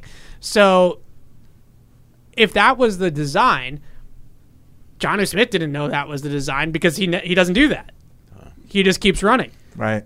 And he runs right into Hunter Henry. Plus, Hunter Henry's running a square in, and Jonnu's running a crosser. Like I can't for the life of me figure out how a square in and a crosser are on the same diagram. Like that's just not a play design that exists. And I know we're getting ready to take a break, but real quick, did you feel like these spacing issues, been a problem all year, right? All year. Right? So Troy Brown was asked about it, and he doesn't. He doesn't think it's been a big problem. I asked him. Really did you hear that? I asked him about it. I think it's pretty good. I asked him about it a few weeks ago, and he was a lot harsher about it than he was today. So maybe he's getting a little sick and tired of the question. Or maybe it's like he's starting to hear people say, "What's the wide receiver coach doing?" Because that has started to happen. maybe it's just circle the wagon time. Would that be it all on Yeah. Nick Caley, though, for spacing with the tight ends? No, but just like concepts in the passing game. There was another one with Kendrick Bourne. Like it's. Yeah. I agree with Evan. Like they have too many plays where it seems like there's multiple guys. There was a play that they made a big play against the Raiders that I thought was going to get knocked down by another receiver. Like because I thought the guy. Now wisely they let it go, but I thought there was a chance that he was going to go for it, and it was going to prevent the. I think it was Myers. I forget. I think it was against the Raiders, and I think it was Myers. But you know me, CTE. I forget. Yeah. Forget the little things. Yeah. It's been a problem all year. I mean, a good example of it was the overthrow to Jonnu Smith in the end zone against the Raiders. It was not Mac's best throw by any means, but Tyquan is running an under and John is running the corner. And Tyquan just takes 10 hours to get out of the break, right? Like he's just standing there trying to like when Bedard was really throw fakes and like whatever. And the under route that Tyquan is running is to declare where the corner is on the outside is going. Is he going to drop or is he going to match the under? Because if he matches the under, it creates the separation for Jonnu Smith. And Mac has to throw it to the back pylon and basically make a perfect throw because Tyquan never gets into the route. So he doesn't know what the corner on the outside is doing. So these little spacing things, it's not just colliding. Right? Yeah, right. It's also just the way that the play unfolds. It makes it impossible for the quarterback to read the coverage because the defensive backs are not declaring. It doesn't where look they're the going. same way. Right. But I don't know. All right. We're going to take a break. I think it's a good conversation. I'm learning a lot. Yeah. So we'll be right back after this. Verizon, the network America relies on, and the official 5G network of the New England Patriots. How did Verizon build the fastest 5G in the world? We started by building it right with 5G Ultra Wideband. Then we gave it massive capacity and near zero lag. And it's not just fast, it's 25 times faster than today's 4G networks. This is 5G built right from the network more people rely on, only on Verizon. 5G Ultra Wideband available only in parts of select cities. Global claim based on open signal independent analysis. 25 times analysis by Ookla Speed Test Intelligence data Q2 2020. In sports, if you think joy only happens after you win, think again. Look at the world's most successful athletes like Serena Williams, Brooks Koepka, and Alex Morgan. They don't spend all their days grinding away. They take time to enjoy themselves, like getting together with friends over a Michelob Ultra, because they know that happiness is the key to winning, and that joy is the whole game, not just the end game. Michelob Ultra. 95 calories, 2.6 grams of carbs. It's only worth it if you enjoy it. Enjoy responsibly. AB Michelob Ultra Light Beer, St. Louis, Missouri. There's no season better than football season. And there's no better place to get in on all of the action than with DraftKings, the official daily fantasy sports partner of the New England Patriots. To add to the thrill, DraftKings has millions of dollars in prizes up for grabs every week. So head to the app now and check it out. If you haven't tried it yet, fantasy football is easy to play. Just pick 9 players, stay under the salary cap, and pile up points for yards, touchdowns, receptions, and so much more. There's no better way to put your football knowledge to the test than to compete for a shot at $1 million in total prizes. Download the DraftKings app now and use promo code PATS to get a shot at millions of dollars in total prizes every week. That's promo code PATS to get a shot at millions of dollars in total prizes every week, only at DraftKings. Eligibility restrictions apply. See DraftKings.com for details. Want to get into the game? Get coached up at Dean College. Equipped with exclusive academic partnerships featuring the Patriots, Revolution, Providence Bruins, summer baseball, and more, our classrooms are set up for success by learning directly from the pros. Dean College has programs in communications, sports management, business, and marketing with unprecedented hands-on experiences. Our students take what they learn in the classroom and put it right to work in the marketplace. At Dean College, our students don't just play games, we run them. Visit us at dean.edu. Patriot Place is the region's #1 shopping, dining, and entertainment destination.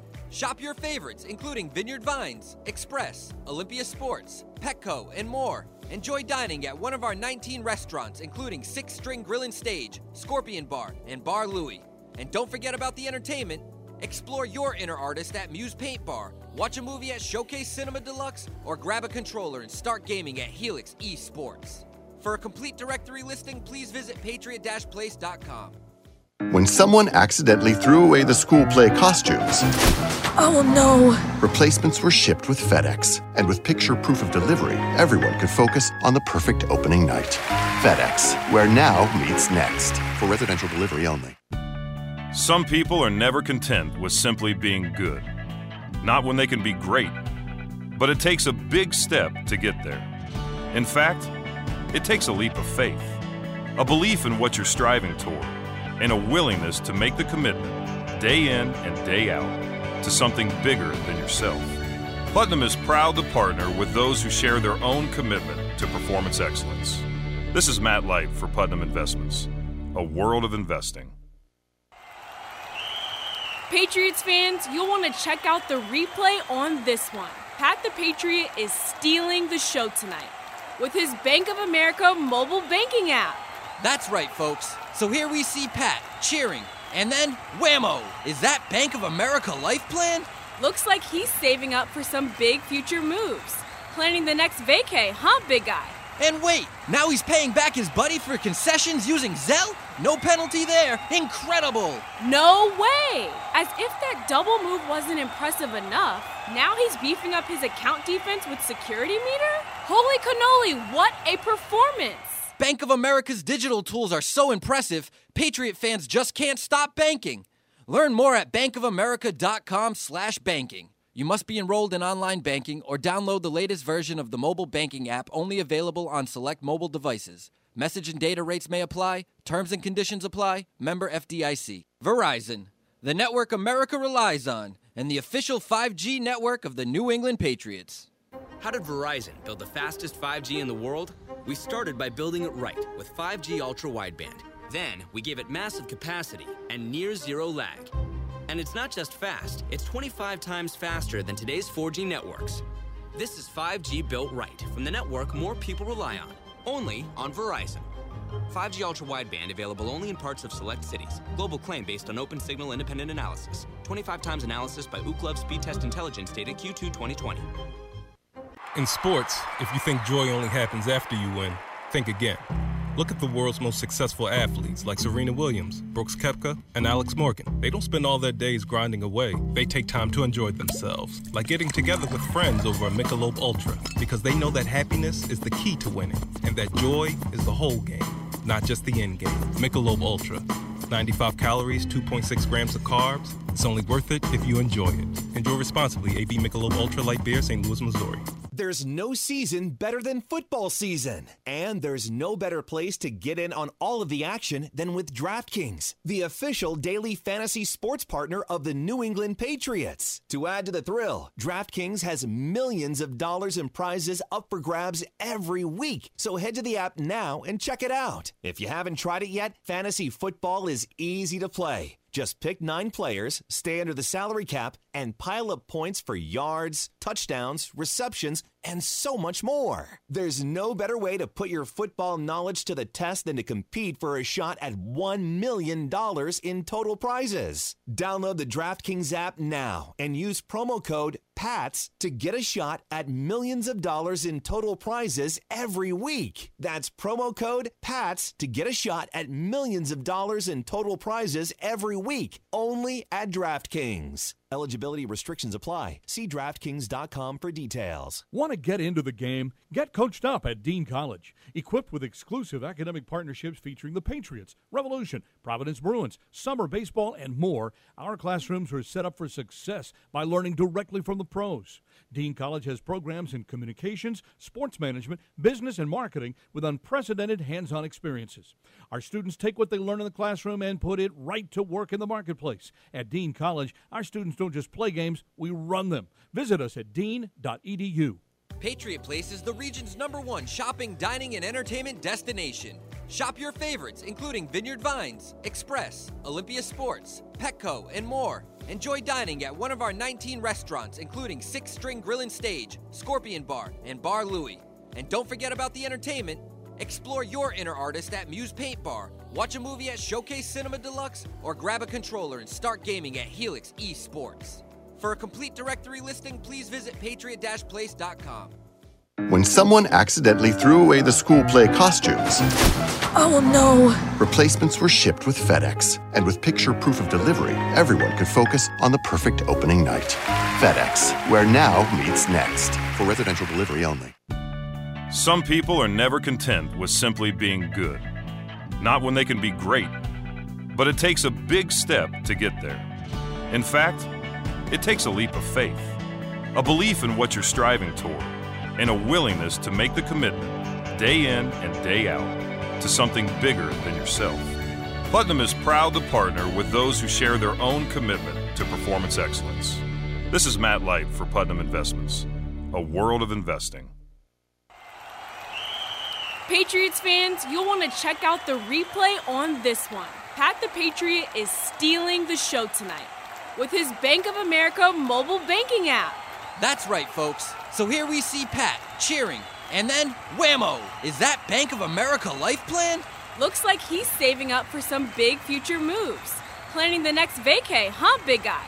And wait, now he's paying back his buddy for concessions using Zelle? No penalty there. Incredible! No way! As if that double move wasn't impressive enough, now he's beefing up his account defense with security meter? Holy cannoli, what a performance!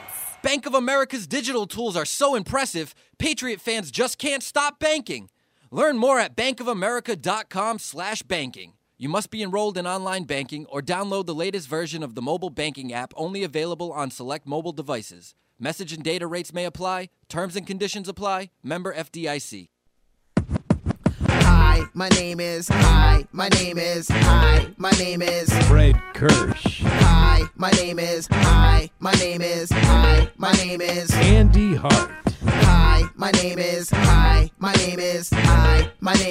Paul Perillo. Hi, my name is the show is PFW in progress. Hi, the show is PFW in progress. My name is Mr. Liff. I lurk in lakes like the Loch Ness. World's best talk show, none can come close. Oh, how rude of me. Let me introduce the host, Fred Kirsch. Let's start with him first. His shoulders are boulders about as big as planet Earth. The captain of the ship, without a doubt, he's the boss. Fred, say a little something. Oh, wait, his mic's off. Andy Hart, sometimes he's Andy. Catch him after lunch break, he could make the earthquake. He's the real wild card, truly enough said. One brain, contained within the width of 2 heads. Paul Perillo, he's the salt in the soda. 2 liters, 4 liters, gotta meet his quota. I'm out of here, y'all, I gotta catch a flight to Greece. Tell Fred to stop dreaming about Gino's peace. Hi, my name is Fred Kirsch. Hi, my name is Andy Hart. Hi, my name is Paul Perillo. Hi, my name is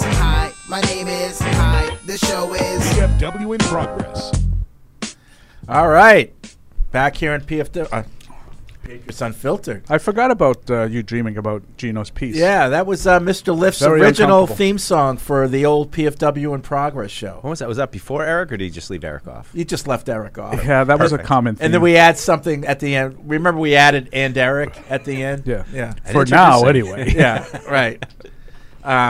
So Mr. Lift. That was pretty that good. Was good. Surprised Matt doesn't mad at him for lifting Eminem song. Well, that's why he likes it. Oh. Yeah. Yep. Good guy. Gino's piece had to do with a dream I had. We'll get into that someday. Oh. About cheesesteaks? No, it was about Gino's dreaming piece. about Gino's piece. Yeah. Unit. Yeah. Member. Johnson. Gino Capoletti? Yeah, I was in an elevator and I thought it was Geno Smith. I'm not going to lie. it was attached to his hip for some reason. Anyway, we'll that's a story for another day. Sounds like they're vacuuming outside. What's Good. going on? Yeah, they're cleaning up from the mess the Patriots left on the field. Oh, sorry. All right, That's very 855 PATS very 500 unbecoming. is the Ace Ticket hotline. Web radio at patriots.com is the email address. We're talking about, some of the difficulties, saying it nicely, that they've been having it on offense and all that stuff. Andrew writes in from L.A. about mesh routes. Says Patricia should be very familiar with wide receivers high-fiving on mesh routes since the Eagles were consistently doing it in the Super Bowl against his defense. Good pull. Good job. Way to pay attention. Maybe Nelly can teach him how to do it since he was one of the receivers that was high-fiving during that debacle. P.S. I hate this coaching staff. When I was explaining that, that's exactly what I was thinking about. So good job by the listener. Read there. your mind. Yeah. Let's get back to the phones. We'll start with Darnell in Florida. What's up, Darnell? Hey guys, how you doing? Can you hear me okay? We can. So first of all, thank you guys for getting us through this difficult times like you guys always do for the last few years, huh? Yeah. But I'm wondering if we're going to do anything at all about Matt Patricia. First of all, like everybody else, I think that now we're going to ask for another change.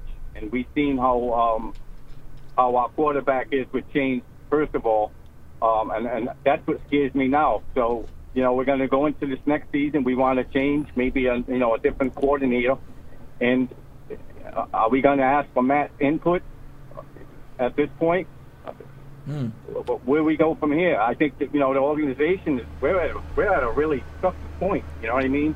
As fans and as a team. Yeah. And I just wanted to know what you guys thought, It's interesting. I mean, what does Bill think? What does Bill think about his quarterback? We know what our fans think, and people are kind of split, or maybe it's, more against him than for him at this point. But, what does Bill think? And that's what we're all trying to figure out. Does he think it's the players? Does he think it's Mac? Does he think it's the coaches? We don't know. We have no idea, really, I mean, he can't be happy with it. The way Thanks he was for at the call, at the Darnell. press conference on Thursday made me feel like it seems like he just came off watching them do what they do on the practice field, because he was not happy, not in any kind of mood to do anything. Came in with a winter coat on, but I don't know. I mean, that's just what we're all hoping, that he sees what's been going on and says we got to make some significant changes to rejigger how this is working. I mean, I think I would be, maybe if somebody like Mayo left, or something that could kind of be the catalyst to all right, let's kind of restructure a little bit. Let's move some guys around and really maybe bring in some new minds for the But the offense. thing is, if Bill thinks, Mac's just not on board, he's not getting it, blah, blah, he's not going to ask his input on a new offensive coordinator if Bill thinks he needs a new offensive coordinator. You know what I mean? I got to be honest, a second-year quarterback, I'm not saying that, he is intentionally kept out of the loop, but I'm not really all that interested in his input on the offensive coordinator. True. Aaron Rodgers, Tom Brady, Peyton Manning, guys that have been in the league for 10-plus years, you want to, what do you know about this guy? You're comfortable with this guy? Mac Jones, 2 years in? Right. I don't know. I'm not intentionally shutting him out of the process either. Shh. F, we got an offensive coordinator. Don't let Mac know who that is. No, that's not what I'm saying. Yeah, I mean, this is a guy we're thinking about, Mac. Why don't you guys talk to, let me know what you think or whatever. I don't like him. Nope. Do better. But You're not helping. I don't. He doesn't help. He does. He's mean. One of them. I'm snarky. He's flat out mean. I don't know. again, like Paul said, Deuce didn't like Tom Brady, I so know. I don't know what's And I'm the opposite. I like all the quarterbacks. What's going to make you happy? I don't know. Yeah. We got to get back to 13-win seasons, Fred, because the 13 12 wins. just Boring. wasn't doing it for me. Sick of that. I need Boring. that. Actually, He's now very that it's excited. 17, I need 14 wins. Actually, it's 17-game season. So. Let's go to John in Maine. What's up, John? Oh, Good job, Hardy. John. Yeah, John in Maine said, "The hell with you guys." What does that mean? A strong option? What does that mean? Strong option. That's crap sheet speak. Nobody knows what you're talking about. Bill O'Brien is a strong option for Patriots. That was the report over the weekend that lifted the report from Burt Breer and like a month earlier. Really? What does that mean? Right. He's a strong option. I agree. Like you think he is? I know. I Who don't know. thinks he is? Is he really? Right. Are they thinking that could mean anything? I agree. I know exactly who thinks it is. But what kind Tune of in for the catch 20. What is it? Yeah, No, I'm only it's Rook. dropping. He's only dropping on a Rook today. Yeah. Oh. what? That's ridiculous. I know. Today. Well, there's just so much of it, and of course, he's a good fit. I don't think anybody Right. would say. I mean, I don't know anything, but he's a good fit. Of course, he was here. He knows how it works. He's been around. He's an offensive. He knows Mac a little bit, of course, but They're so desperate to make a headline. I don't think it's them who's desperate to make a headline. Mac. I don't think Nope. it's Mac either. Think higher and keep your mouth shut. Let's go to Sean in Vancouver. What's up, Sean? I'm here. Have a nice speak. Hey, Sean. Thanks for not hanging up. Yeah, you're welcome. No, I understand where Mr. Liff is coming from with Zappy, and I think there's more to it than that, because when they brought in Zappy, they simplified things. They said we're going to go with the run game. They were fortunate to have 6 strong offensive linemen where it was working. They were able to run the ball, then use play action, and Zappy showed success with that.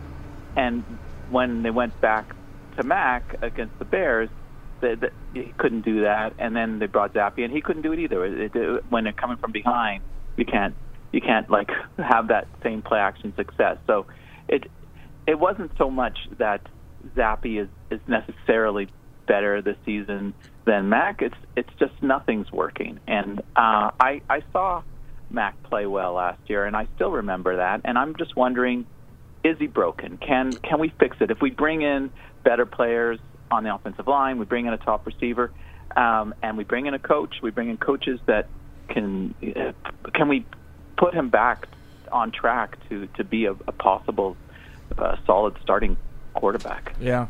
It's a good question. I think so. Thanks, I Sean. mean, I don't know if he's going to be what you need to get to take on Patrick Mahomes and Josh Allen consistently and go toe to toe with those guys. But I just think with a competent offensive system coordinator, everybody's on the same page.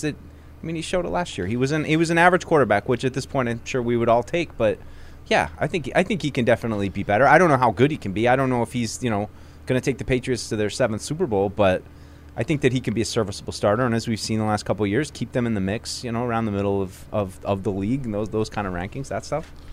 Yeah. Uh-oh. Hey, did you know that Bridgestone is the official tire of the New England Patriots and proud partner with Sullivan Tire, New England's headquarters for quality Bridgestone tires?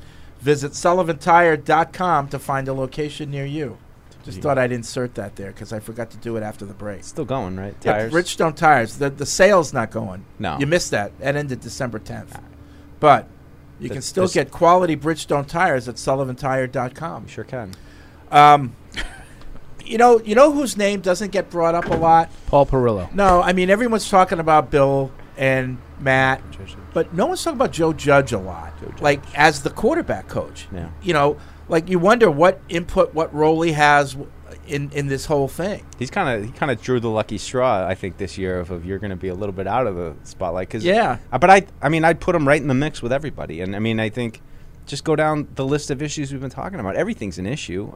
You can point at the quarterback coach for some of this stuff, too, of Mac, rushing to change the play, not making sure everybody's on the same page, those kind of things. Like, I don't know where the overlap is for each individual responsibility. Right. But I look at Bill as responsible and Matty P and Joe Judge as accomplices who were kind of thrust into this position. Yeah. Carla is in Florida. She says, love the show. Paul was discussing the Heaven Can Wait movie. It's so funny. Anyone that loves football has to see it. Yeah. I looked it up, by the way. It wasn't a bomb. Didn't flop. He had like Oscar nominations and wins and stuff. Oh, then I'm thinking of a Warren Beatty movie that flopped. It was Ishtar? Ishtar. That's the one.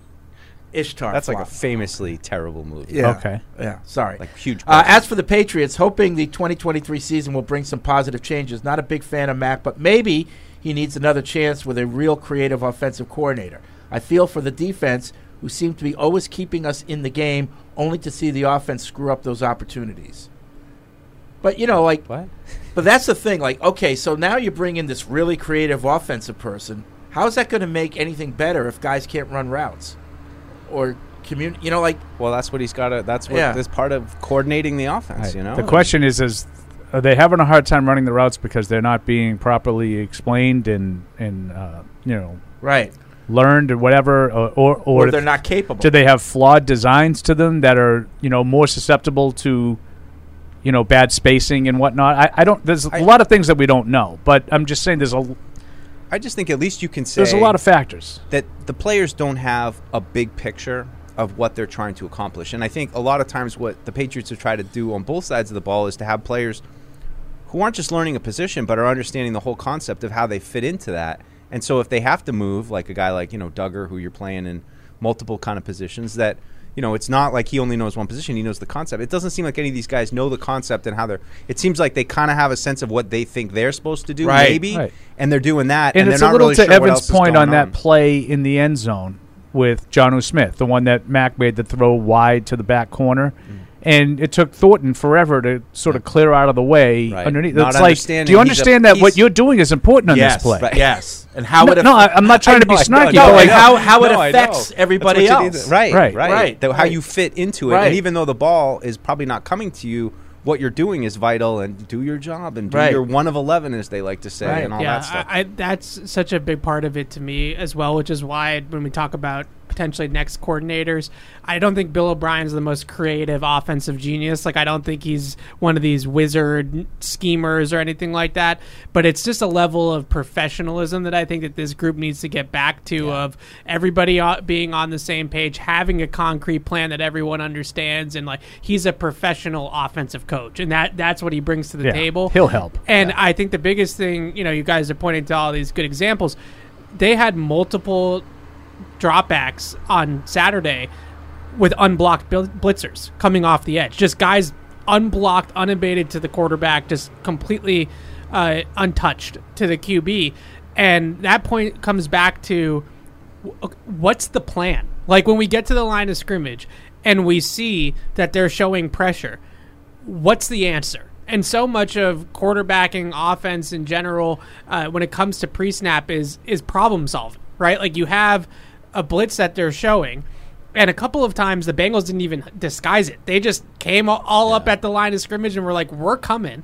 And they just don't seem like they have the tools to then go ahead and say, all right, I'm going to move the running back over here. I'm going to move the tight end over there. This guy's my hot. Like, they don't have a plan for what's going to happen. So what ends up happening is they slide the protection one way. It leaves the backside completely unblocked. He comes in unblocked. Then everybody's running vertical routes. So it's like, even if he wants to throw hot, there's nobody to even throw hot to. So there's just no plan in place to be like, when we get this look, this is what we're going to do for it.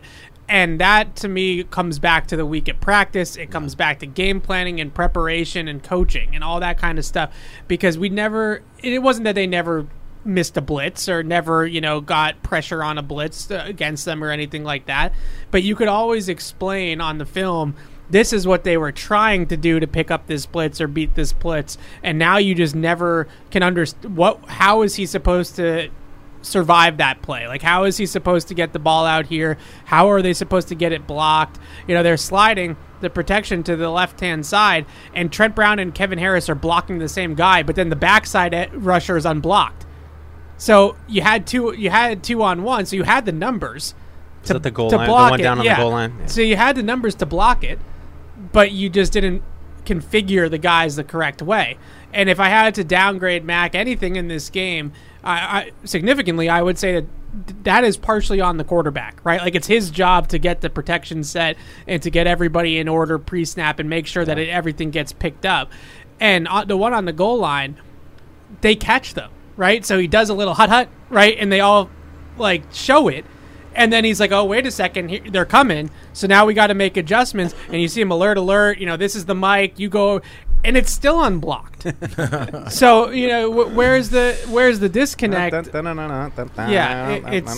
Matt in Ohio writes in, hello, Mr. Jake Steele and the boys. The most hated fill-in for Tony Maz, Mr. Paul Perillo. What? I loved Angry Paul yesterday, and listening to him treat these Boston fans like the idiots they are. Were you hard on the fans yesterday, Paul? We had 3 different guys that legitimately called in, and I think they were joking, but they didn't let on they were joking. That said it was a jinx. It's a Tom Brady jinx. It's a jinx because we wear red uniforms like the British. And these were legit calls that Tim McCone let go. It got to the point where me and the producer were on Tim McCone for letting them go on too long. It was tough. And then there was the 10-5 guy. The guy called in and said the Patriots should be 10-5. Okay. That one. Anyway, please put me out of my misery and end this awful season. All these garbage teams other than the top 10 teams need to stop playing the rest of the year. This year has been ridiculous for terrible football play and coaching. After watching these coaches continue to lose games for their teams, I can't get on board with firing Bill and starting over. Bill is stubborn, but I feel he's a smart coach and will make the changes he needs for next season. Also, please eat Jonnu Smith's dead cap money and move on. So, let's play a game. You just tell me yes, no. You don't have to think about it. You don't have to qualify it. Yes, no, can win the Super Bowl. Well, the game is afoot. Thanks, Trebek. Buffalo. Can they win the Super Bowl? Sure. Yes. Buffalo. Yep. Kansas City. Yes. Cincinnati. Yes. Yes. Baltimore. No. No. Los Angeles Chargers. No. Tennessee Titans. No. Jacksonville Jaguars. Yes. Yes. Patriots. No. Dolphins. No. Jets. No. Okay, so that's it. So well, we you had didn't mention San Francisco. That's the other conference. I haven't started that yet. Okay, all right. So we had a definitive yes for 3 teams, and 1 person said yes for the Jacksonville Jaguars. Fred. Somehow. Okay, so we'll call that a 3.5. And the NFC, Philadelphia. Yes. Dallas. Yes. Wow. San Francisco. Yes. Yeah. Minnesota. Yes. No. If we're not going to be intellectually honest, take it serious. They're 10-0 and one in. They were 11-0 and 1 scored. Which is not a good indication of their Super Bowl. but they have moxie. Yeah. Okay. They have Kirk Giants. Cousins. No. Commanders. No. Packers. No. Bucks. I say Packers. Yes. Bucks. Not the way. No, that offense. No way. I think they got it this year. Yeah. Packers. Yes.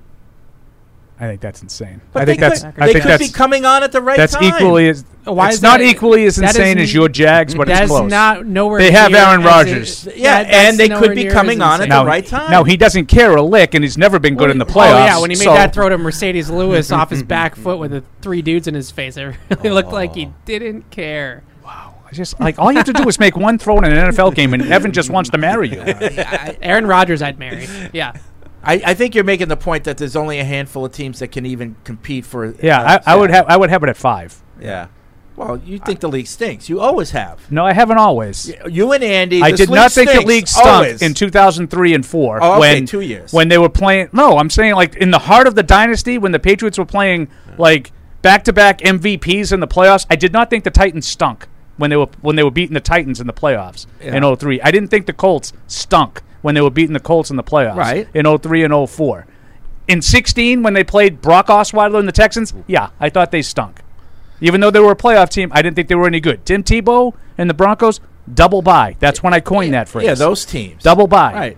Right. So I don't always think the league stinks. Sometimes it does. This is one of those. Yeah, this is a down season. So you just got Philly in the NFC. In San Francisco. Oh, and San Fran. Dallas can't win the Super Bowl. Why? Because they're not good enough. And they're not well coached enough. Well, the reason why I said yes to the Packers was because I just feel like they're that's gonna haunt me. Dallas is gonna win the Super Bowl. That could very well be an 18 Patriots thing where they just get hot at the end of the year and Rodgers just plays out of his mind. Yeah, I know why you said that. And their defense is actually pretty solid.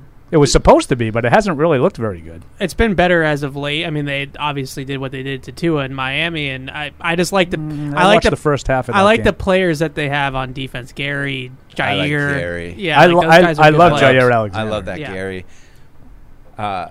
Gary? I just this quarterback for San Francisco. Can they? Yeah, Yeah. that's a concern.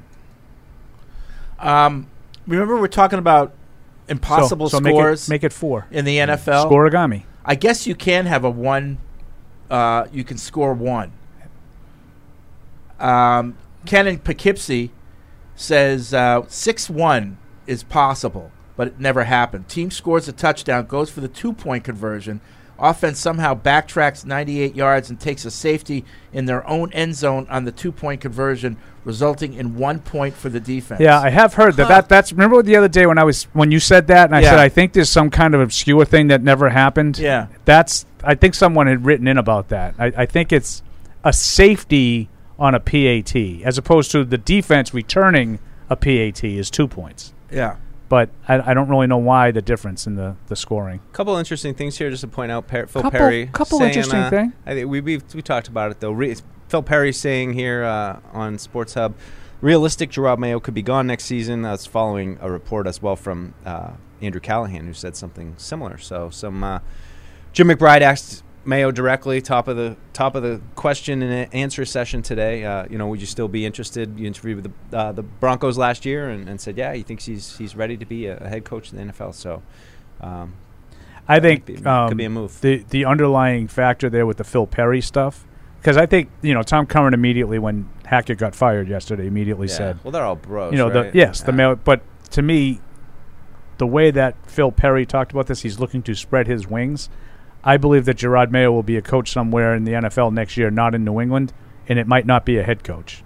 I think he's out of here regardless. I think he's out of here because he knows there's no upward movement here. Correct. Right? Yeah. Because I actually think, we've bashed the offense, and rightfully so, but defensively, and I know people are going to push back on the first half and whatever, but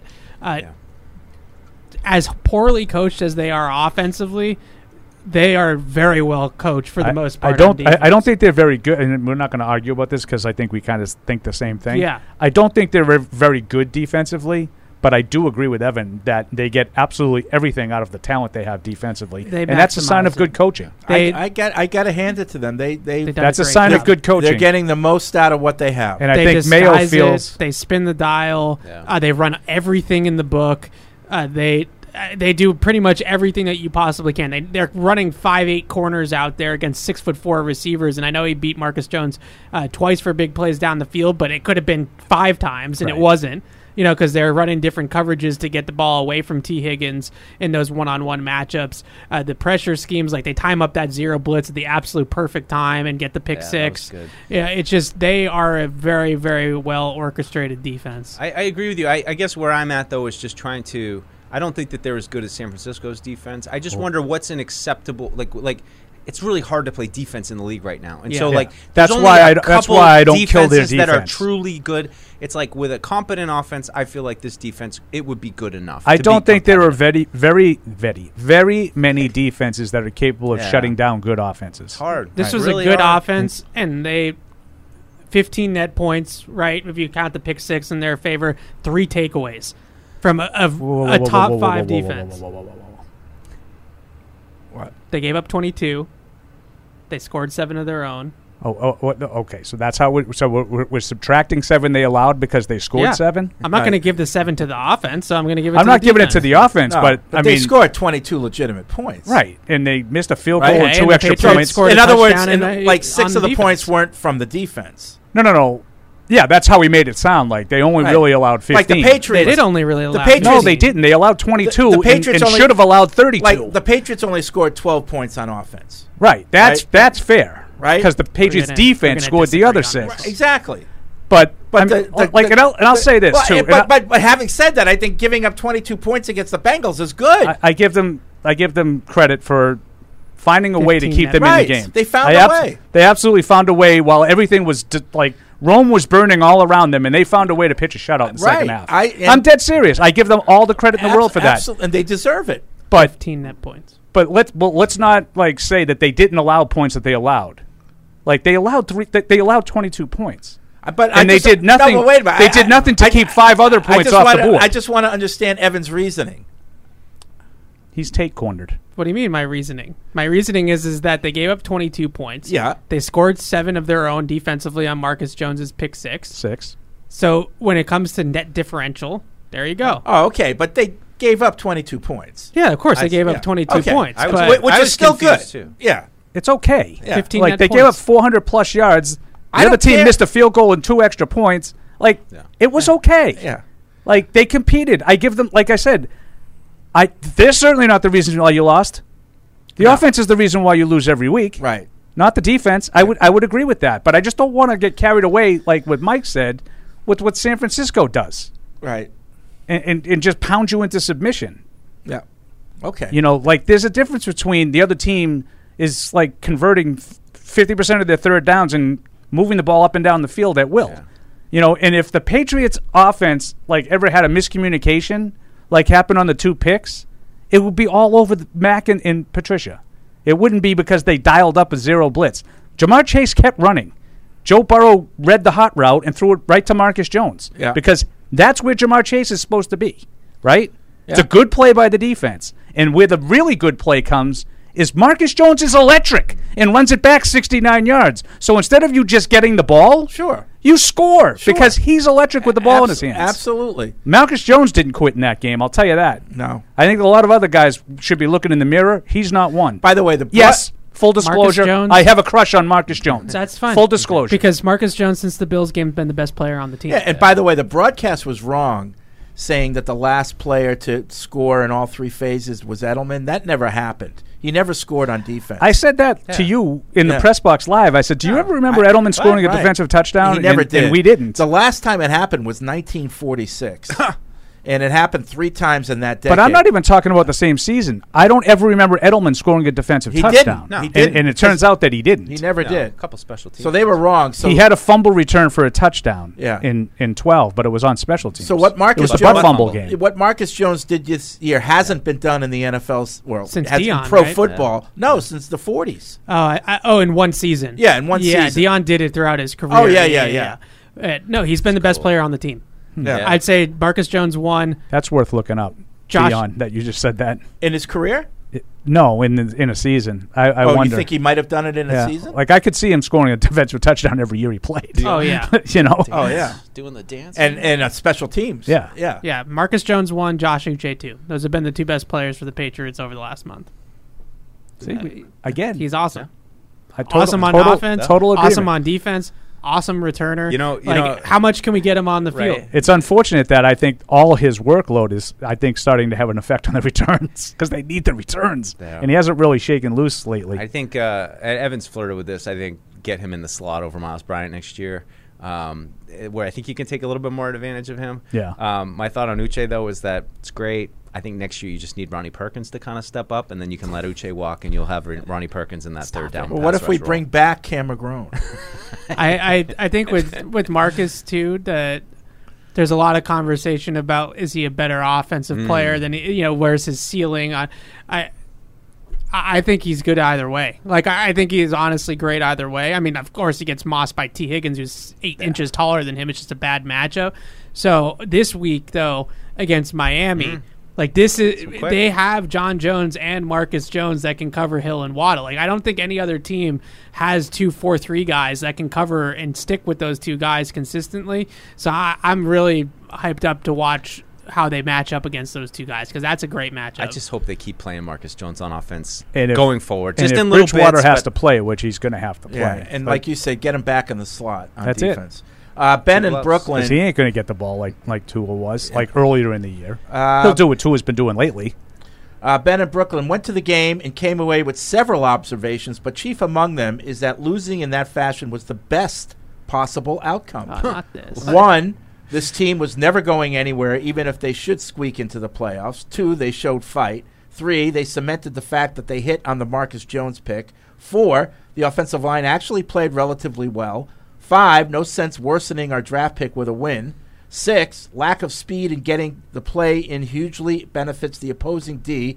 Time to react, catch the breath substitution, if not outright delay of the game. The first and second half disparity was revealing. 100% conservative and predictable in the first half, run on first and second, pass on third, but they clearly opened up more in the second. Jet sweep, long passes, use of Marcus Jones. Tremendous rally, but came up short. Microcosm of the season. You guys, Paul, absolutely nailed the prediction that Burrow would exploit our cornerback's lack of height. And I commend John Rook for being really early 1.5 years ago on McDaniel's impending departure and its impact. Okay. Okay. I'm not a big fan of, like, it's good that they lost and all that stuff. No.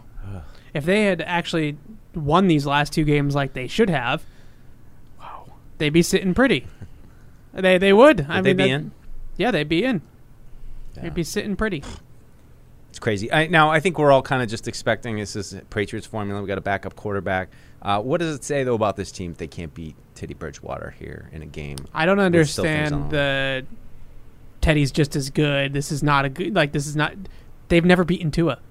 Yeah. They've never beat, even when Tua was not good, they couldn't beat Tua. So I don't know why he's 4-0 against them, and the games haven't really been competitive. Except that one game, I think, when Damon Harris fumbled, right? Kind of similar situation as the Ramondre fumble. Yeah. But in all, they've gotten blown out. Yeah. Well, I was looking back at them. I mean, they fell in a 17-0 hole in week 1 here. They fell into a 17-0 hole at the end of last year as well. Yeah. So, yeah, it's just an interesting dynamic. I mean, I think everybody's just kind of like, oh, we got it now. But I also think that it's kind of an indictment if you can't beat Teddy Bridgewater with, really playoffs kind of on the line. Gloves. It's going to need them. Matt in Santan Valley, Arizona. Also cold for Teddy. Santan Valley. Just wanted to take a minute to scrunch up my nerd glasses and correct the caller Dwayne from Thursday. When the Patriots drafted Mac, Bill wasn't asking Matt Patricia if he was good with the pick. He was asking Matt Groh. Just wanted to throw it out there since it was bugging me all weekend. Oh, yeah, that's probably right. Makes sense. Yeah. Like Macro really had to say. I just think it's crazy when we have to ride the press elevator down with Macro, and Macro has to sit in there, and there's not usually too much chatting going on, but it's just an awkward situation where somebody who put the team together has to ride down with a bunch of us snarky a-holes who are like, whoa! I mean, that's why I try to keep it buttoned, but it's just a weird situation. Yeah. Let's see. James Pettigrew, the most interesting Patriots fan in the world, says, excuse me, the British were to blame for the red uniforms and the losses? Yes. Yeah. The British. Who he happens to be British. So. Yeah. British are coming. Couple more minutes here, so I'll take a couple. Well, let's take a phone call. Craig from Richmond, California has been holding on. What's up, Craig? Hey, how you doing, guys? Hey, Long Craig. time, first time. Thanks for calling. Hey, so you guys talked a little bit earlier about the Joe Judge, and sort of, I'm curious. I'm a little bit more curious about the blame pie.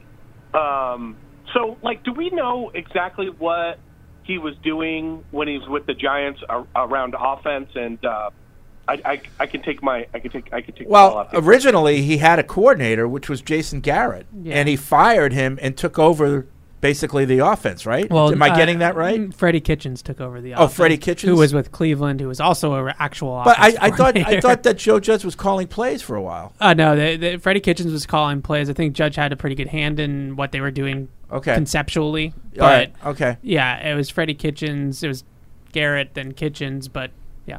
Okay. Yeah. So does that answer your question, or do you want to build off of that? I guess I just I want to. I guess it does. I just want to know. I just was curious about how much of the blame we give to Joe Judge. I know with Matt Patricia calling all the plays, we get to see him on TV and all that. But yeah, I don't know how much. I mean, a lot of times, and thanks for the call, Craig. Like after the play, Mac will sit down and he'll be sitting next to Judge. Judge will have the tablet. Right, because Patricia has to be with the offensive line. Right. He's pulling double duty. Right. Who does he ignore more, Judge or Patricia? Yeah, but then, like on a timeout, when he comes to the sideline, Mac, he's talking to Patricia. Occasionally, Judge will come over, and the three of them will talk, and sometimes even Bill as well. But it's weird. Like, who does he talk to when? Like, you would think that he would talk to the guy calling the plays after each series as well. But like Evan said, he's got other things. It's just not a good setup. Yeah. It's not a good setup. No, I agree. It's got to change. Like I said earlier in the show, I just hope that it's a change that Bill thinks needs to be made. Right. You want it to be his decision so that he's on board. Yeah. But I don't know. It's going to be interesting. Are you excited about the offseason, Deuce? Because I know you get excited about these things. Oh, I'm excited. Yeah. I can't be anything excited. but winning. There's a lot of work to be done. A lot of work to be done. Success. I want to be excited with you, and I'm sure I'll get there at some point, but I think it comes back to, do they see the issues, right? Like, did they see the problems? Because somebody asked me in the mailbag this week, what's like your 5-step plan? And to me, it's so obvious, especially the boxes that absolutely need to be checked. But I just don't know if they think it's as obvious. And that, until I hear Adam Schefter report that the Patriots have hired Bill O'Brien as their offensive coordinator, none of it else, who they draft and who they sign, none of it matters. No, I agree. All right. We have a special treat today because the playbook with John Rook got moved to a Tuesday. So special Tuesday edition. Hang on. If we didn't get you your email, you got another 2 hours with John. Special Tuesday edition. As for us, we'll see you tomorrow. Thank you for downloading this podcast. Subscribe on Apple, Google Play, and everywhere else you listen. Like the show? Please rate and review us. Listener comments and ratings help keep us high in the podcast rankings so new listeners can find us. Be sure to check Patriots.com for more news and more podcasts. The world's original podcast.